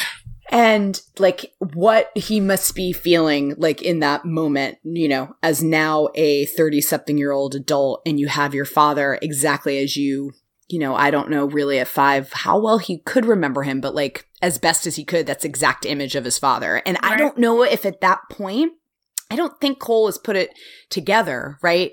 That this is the day that his father dies. I think like at this moment, right? Mm-hmm. Even though he knows at the end of the episode, like what's happened, I think he's like put Right. it together. But then like They even again, make a comment a couple times. I mean, I think it's just assumed that he dies during the plague. He even asked that, like, are you sure it gets me? And it's not like Cole is like, you know, he doesn't, it's not like he's just hiding it from him. Like, I don't Right. think he remembers. right, because he was 5, right? Like a 5-year-old probably, I mean, I don't know, though. That confused me a little bit because, I mean, that's so traumatic. Like, or maybe they it'd told, be right, hard like not to, but yeah, they might have just told him something else. they might have just told Matthew. They don't get into that, but maybe they just told Matthew that's how you die because you can't fuck up the causality. But if that's what happened, like that'll happens off screen. No, but I mean, as far as like James not remembering, like to me, that just seems so traumatic that, well, I guess that goes one of two ways. It's either so traumatic you can't forget it or so traumatic you can't remember. Right. I don't know. What do you think, Megan? You're the almost professional here. I'm the almost professional here. Yeah, you're in school for it. Yeah, I'm 2 years away from being a professional here. Yeah, I kind of think he doesn't know or doesn't Yeah. realize maybe and has kind of pushed it. Maybe So even it's not strictly like a forgetting so much as it just like necessarily realizing? like never understanding fully. Mm-hmm. And I think too, like what happens, like whatever happened to Cole in that moment is super traumatic. You can definitely, you know, repress or dissociate those memories or not really realize their context. Like context of what happens when you're a kid is a lot different than context when you're an adult, Mhm. which is why memories can, you know, it's why memory and eyewitness memory, quote unquote, is very kind of like a poor evidence thing. Yep. Because even in adults, people can really have their memories fucked with, but kids who are like trying to make sense of something that they don't have any experience for, it can be very out of place or, twisted into something else or subsumed into something else. In our Cole's timeline, the plague happens like right after this. Right. So it'd be very easy to get it all kind of blurred together too. Right. Right. Because can you imagine, like, your dad dies and then your world dies? Like, so not only do you have the metaphor of your world dying by your dad dying, the so actual your world dies. Twice. Right. And then you have, it makes me think of the quote from Jones at the beginning of the episode. That's when she said, memories are just neurons firing in our brain and the human mind giving them meaning, right? I could have some therapists throw down on that line. Mm-hmm. Well, that line I feel like is always what, when people are arguing in favor of like those types of any alternative reality where you give up your like corporal form, right, and it's just your consciousness, like when they're basically like, you know what, it's really just electrical impulses anyway in your brain, so like what's the difference? Right, like, well, that's just not how humans operate. Actually, those electrical impulses mean something, and you make them mean something, and society makes them mean something. Right. So the other thing that is crazy is just like, I feel like we just need to take stock of everyone in the room and how they're so you've got adult Cole talking to his father. Right. While Cole is watching his child self with Jones, but not the Jones he knows, right? This current Jones who's pregnant with his mother. Like, really, how sci-fi can you get? While we are about to hear the story of Cole's mother for the first time, and Jones is fucking pregnant with her in the next room. Like, Jesus. So he gets into, and this is the other scene where it is everything he says is the outline for that like flashback, beautifully shot, I thought, like mini movie that plays while Cole reads Hannah's letter to him. Mm-hmm. And you have him saying, her name is Marion. He loved her like crazy. I asked her to marry me, but she wouldn't. Which then immediately makes you think of The Ring, and then Cole proposing to Cassie, who's also at the house with that ring. And then what I thought was like the really, like, that is just like masterful planning, that they outlined that mystery and those very spare facts about Marion, and they ultimately are going to pay every single one of those off. Yep. But like the genius of it is like, we're going to meet Hannah in the show, like 2 seasons before we realize that. Like, it's just crazy. But what I thought was a really interesting character moment for Cole, and it kind of reminds me, like, you have Matthew say he's a good boy, and they're looking at child Cole at the table playing. And then Cole says, he won't always be, but I'm trying to make up for it. Which first reminds me a little bit, like, obviously it's like on a much smaller scale, but the show does have, both with Cole later, but like with old Jennifer and young Jennifer, like people observing, like using time travel to allow characters to observe other versions of themselves, and then kind of take stock as to who they are in that moment. And for someone who has done the things that Cole has done and he's trying to make up for it, and then to be looking at that young, innocent version of yourself before you lost your father and the world all fell apart, it's just like, it's probably, I think, like the best episode in season 1 in terms of like really kind of starting to understand James Cole and like his character development. Like this and that conversation with Cassie in the night room about forgiveness, to me, are kind of like the big signpost for me of like what his long-term character arc is going to be. But then it calls back to the only failure is giving up. And I was just thinking about how as Cole's journey goes on, and particularly in season 4, when everybody else is faltering a little bit. Like Jones is losing hope. Cassie is like overwhelmed with like revenge, understandably, with losing Ethan. And he really is like the we're not giving up cheerleader in season 4. Like he really takes that motto and like lives it out throughout season 4, where he's repeatedly cutting people off with their like doomsday speeches, right? Like in the finale when Joe's just like, oh, if I only hadn't invented time travel, and he's like, we're not doing that speech right now. We're not giving up, right? And it happens in the season premiere for season 4 when they're like, there's no moves left, and he's like, nope, we're not giving up. So it's just kind of fun thinking about how he's ultimately really going to live up to that Jones/Cole family motto in the Cole that we see in season 4. Did you have any other sort of either hearing the story of Marion feels or just kind of that scene with adult Matthew thoughts? Nope. No? Okay. So if we think of Cassie and Matthew talking outside and we think of that long camera shot from across the street as Hannah is watching them, the one kind of takeaway for me is just like when Matthew finds out that he's going to die, it's such a, like selfless parent reaction. Like he's not like worried that he's going to die. What he's worried about is he's not going to be there for his son. Yeah. If you guys don't think, I think that takes us to the actual, Pallid Man killing Matthew.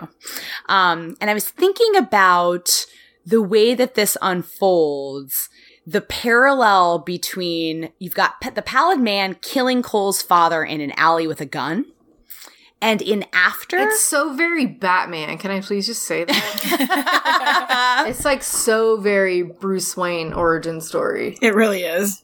Oh, you're right. Like we just needed like Jones wearing a pearl necklace and having that like ripped off. Especially though with like the milk inside, because every single time they show that origin story, she's always drops, like his mom drops roses. So like even with the dropping something, and play, it's very, very Batman. Yeah. Oh, that's a really good point. But then they're going to do it again because that's the Pallid Man loses his father in After in an alley with Agent Gale gunning his father down in front of him. Agent Gale! So it's Agent Gale in the alley with a gun? But 12 Monkeys Clue would be amazing. It would be amazing. Someone needs to make that. Because you'd have to do the year, not only the place. Ooh, so you have like a 4-prong variable. Exactly. Yeah. Well, somebody was going to make 12 Monkeys Cards Against Humanity, which would be amazing. That would be fun. So, but I wonder if they did that. I wonder if that sort of that parallel was intentional that you have. I mean, that obviously that hasn't. That I was. It has to be intentional. Well, the parallel is there, but I hadn't thought back. Like that hasn't actually. Oh, this is when time travel makes my brain hurt.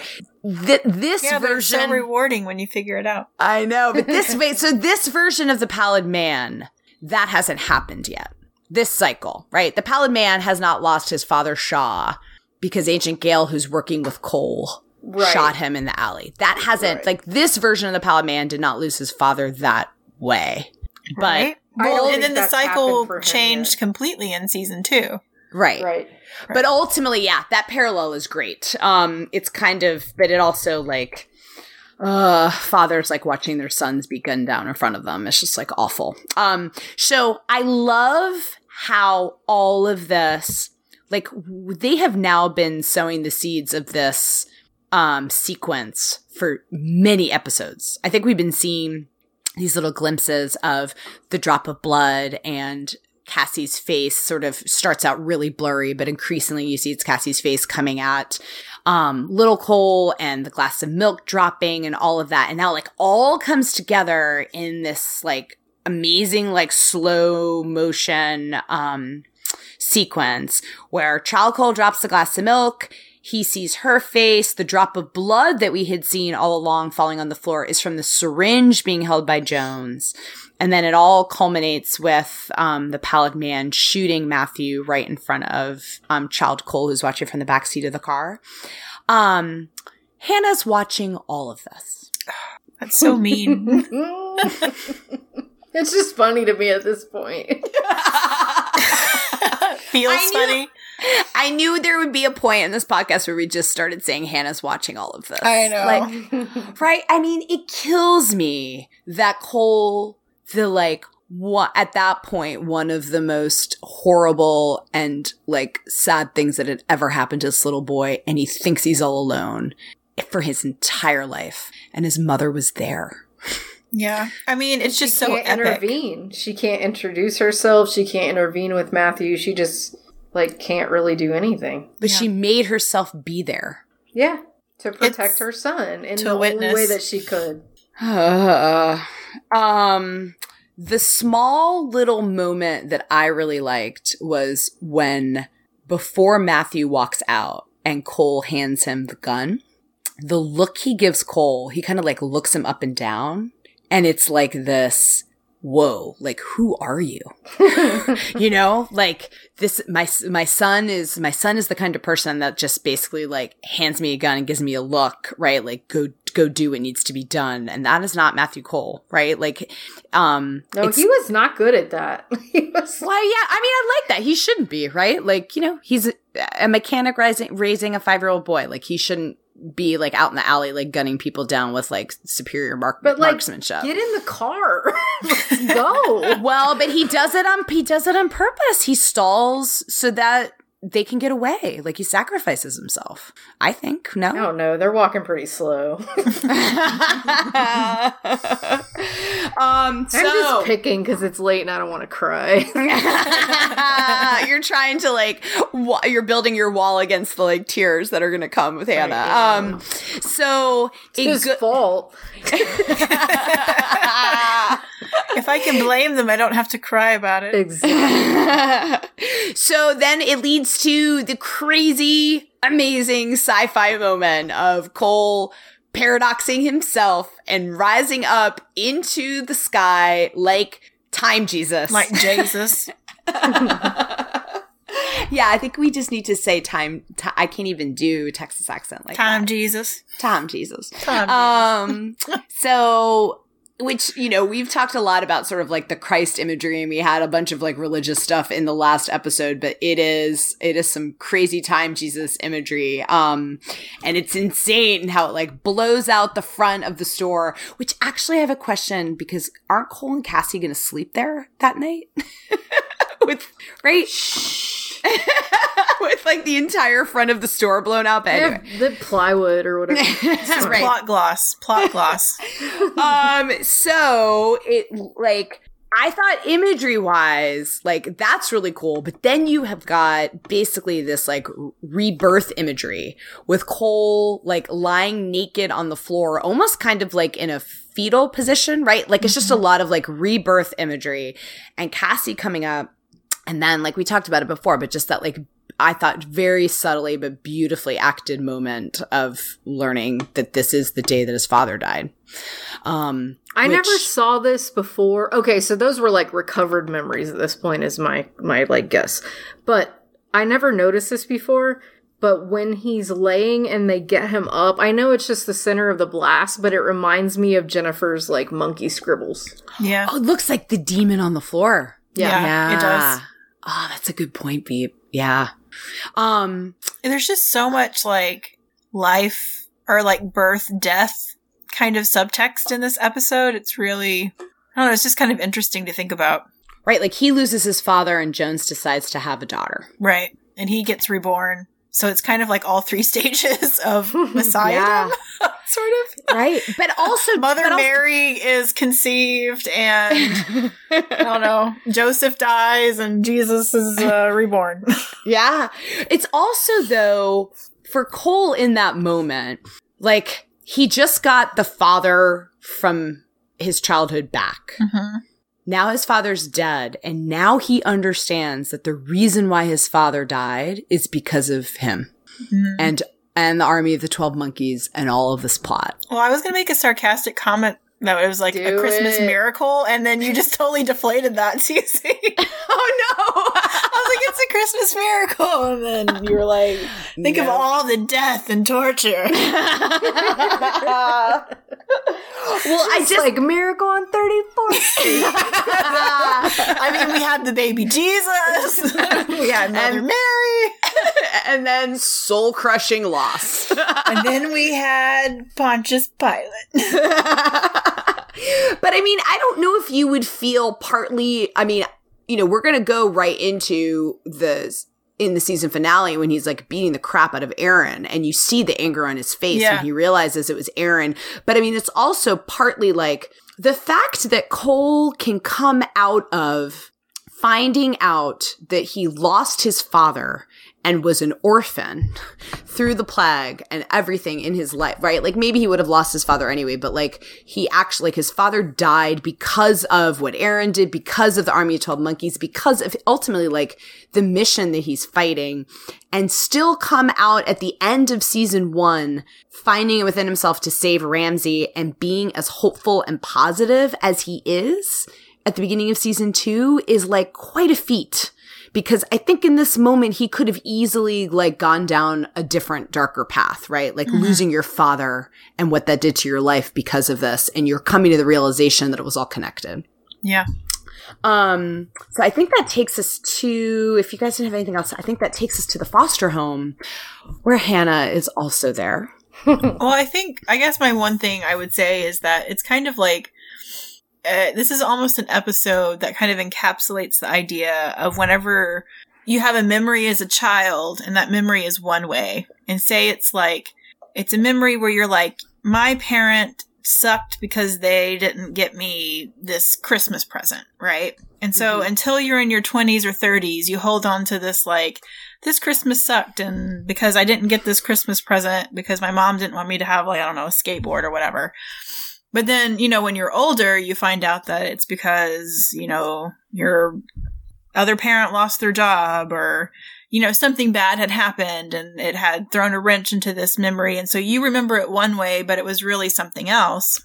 And then when you learn that information, it recontextualizes everything. Plus you're an adult, right? You've had more experience, you know, things are not so binary, so black and white, so whatever.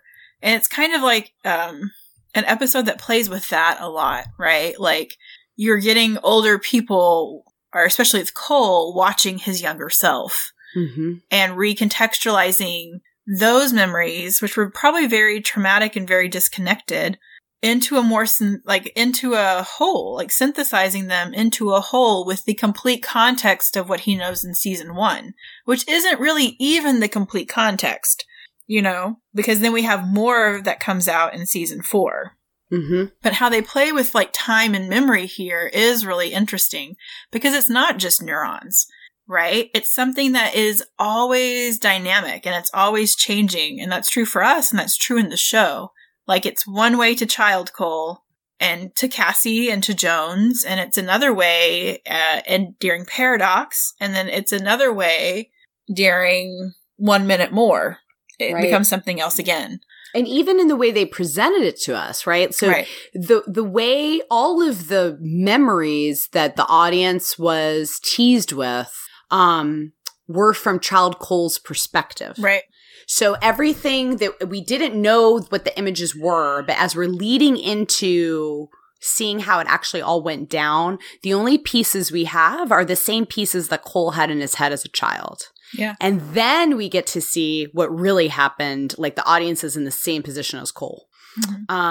So yeah, it's almost like they, not only do they do that, but then they also put the audience in the position of doing that, because all we had were those pieces of those memories. And now we understand like what really happened, but then we're going to understand so much more later on. Right. Like Cole thinks, like even here, like Cole thinks all these, didn't understand how his father died, or the day that his father died. He also is going to spend his whole life thinking that his mother like didn't care about him and abandoned him. And that also is not true. Right. So yeah, it is kind of like, obviously it's crazy heightened because it's like a crazy time travel drama, but like there are a lot of things like that in real life where you don't have the full story about what your parents were going through or why they made the choices that they made. And maybe you have more context for that as an adult. Yeah. So at the foster home, we find out that Jones throws away her pack of cigarettes. I think it's the only time we see Katerina Jones do that. And she's going to go to a lot of trouble to, like, you know, grow tobacco in the post-apocalypse. So she'll earn her cigs. Yep. So she decides that she says that she's decided to take her father's advice that love is never a mistake. And she's saying that decision out loud while that daughter is watching as an adult, which is crazy. But then, you know, you have this like great moment where Jones is like, I'm a scientist, Dr. Rayleigh. I don't believe in fate, which is really interesting when you think about Jones like in 2043. Right. Even Jones approaching Cole, right? Yeah. Do you believe in fate, Mr. Cole? Right. Like, and then you have that amazing, awkward Cole and Jones hug. Oh, it's so awkward in the very best way. In the best way. Like, because it shows you how much their relationship has grown in the future. You know what I mean? Like, it shows you how much, like, he really cares for Jones. And I think at that point, how much she really cares for him, even if she isn't able to express it. In the future, I mean. Yeah. You know, and it just shows, like, but right now he's standing in front of a veritable stranger, you know. But it just it exhibits how far they've really come with each other already. I mean, if you think about, like, the last moment that Jones had with Cole was she had spent the night with him as a child, the night that he lost his father. She sees, like, where he gets dropped off and is spending his childhood, and she knows that, like, the plague is coming. That Cole, adult Cole, hugs her. And then 3 decades later, that's the Cole that she has to, like, play it cool with. Yeah. Try and convince, you know, and obviously she's a different person, right? Like, she's been, like, hardened and transformed by, like, the hardships that she has endured, but she has to, like, play it cool when she knows that this is the Cole that, like, obviously cares about her, and she saved his life, and she went through this, like seminal moment in his life, and, like, now she, like, it's just crazy. And then when you think about how she softens towards him pretty quickly as opposed to other people on the show, right? Even being physically affectionate to him. Like, when he came back from Cassie dying at the CDC and she, like, touches his face, like, she's affectionate with him much more quickly than she is with other characters on the show. Right. And so now when you, like, think back to, like, because she's thought about these moments for decades, it just gives it, like, so much depth, you know? Like, this is just a Jones had to hold so much in and have such a game face with her. I love how flippant she is initially, though, when he's like, why didn't you tell me any of this? You're older, you know? And she's like, I'm sure I had my reasons. Like, right.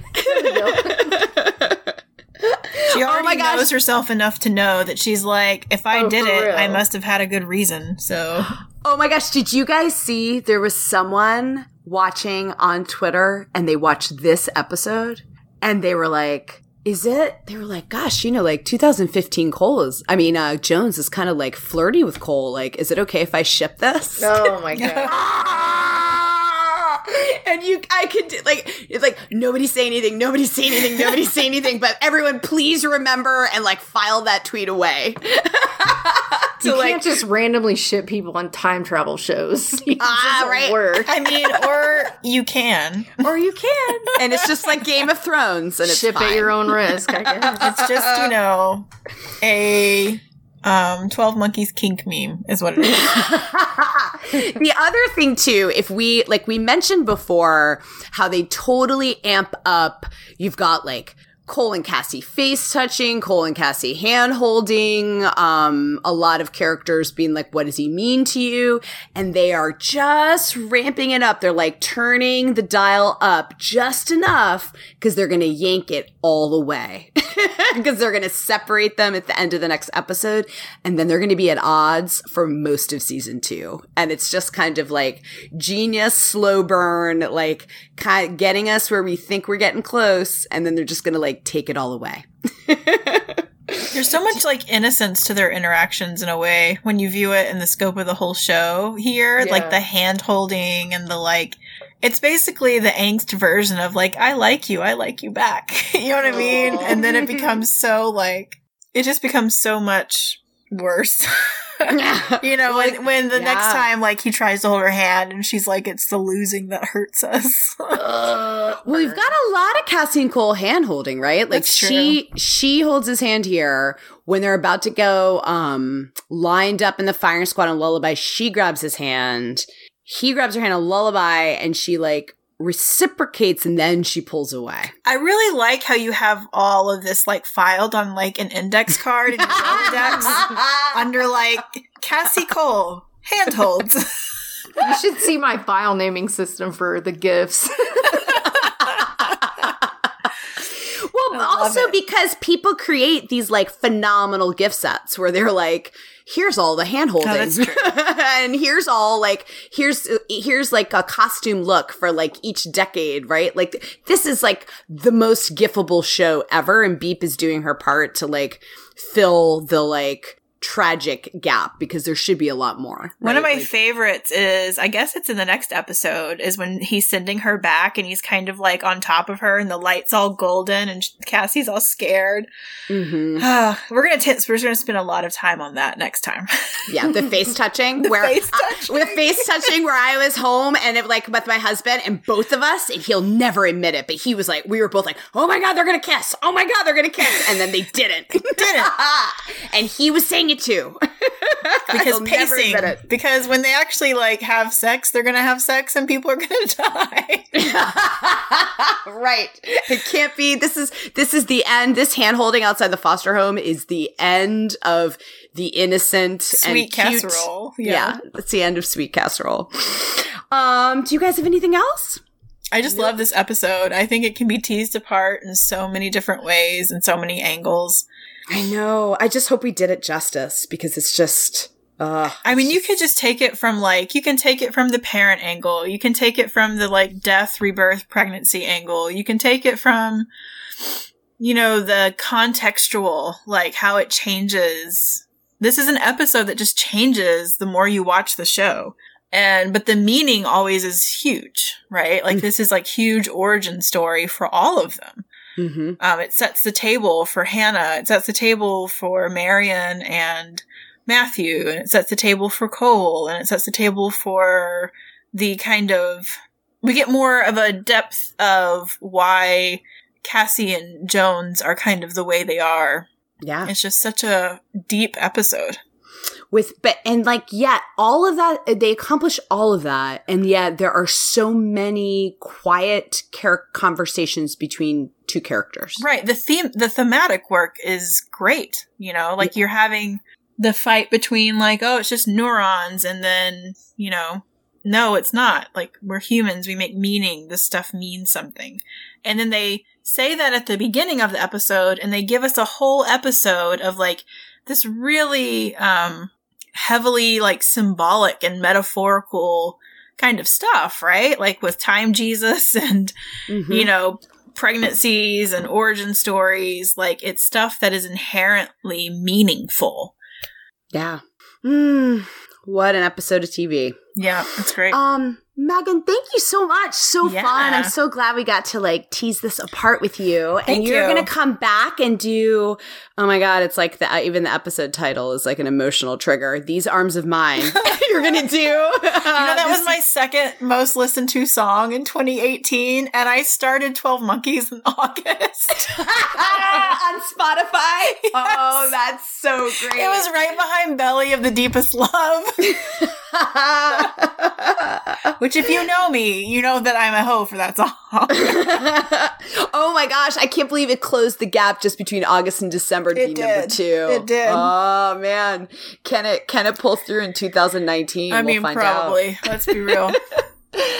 All right. Well, if you guys don't have anything else, Megan, we'll have you back to talk about. I can't believe we've gotten through we're about to get through season 1. I know. We'll be back to talk about the season 1 finale. And until then, we'll see you soon.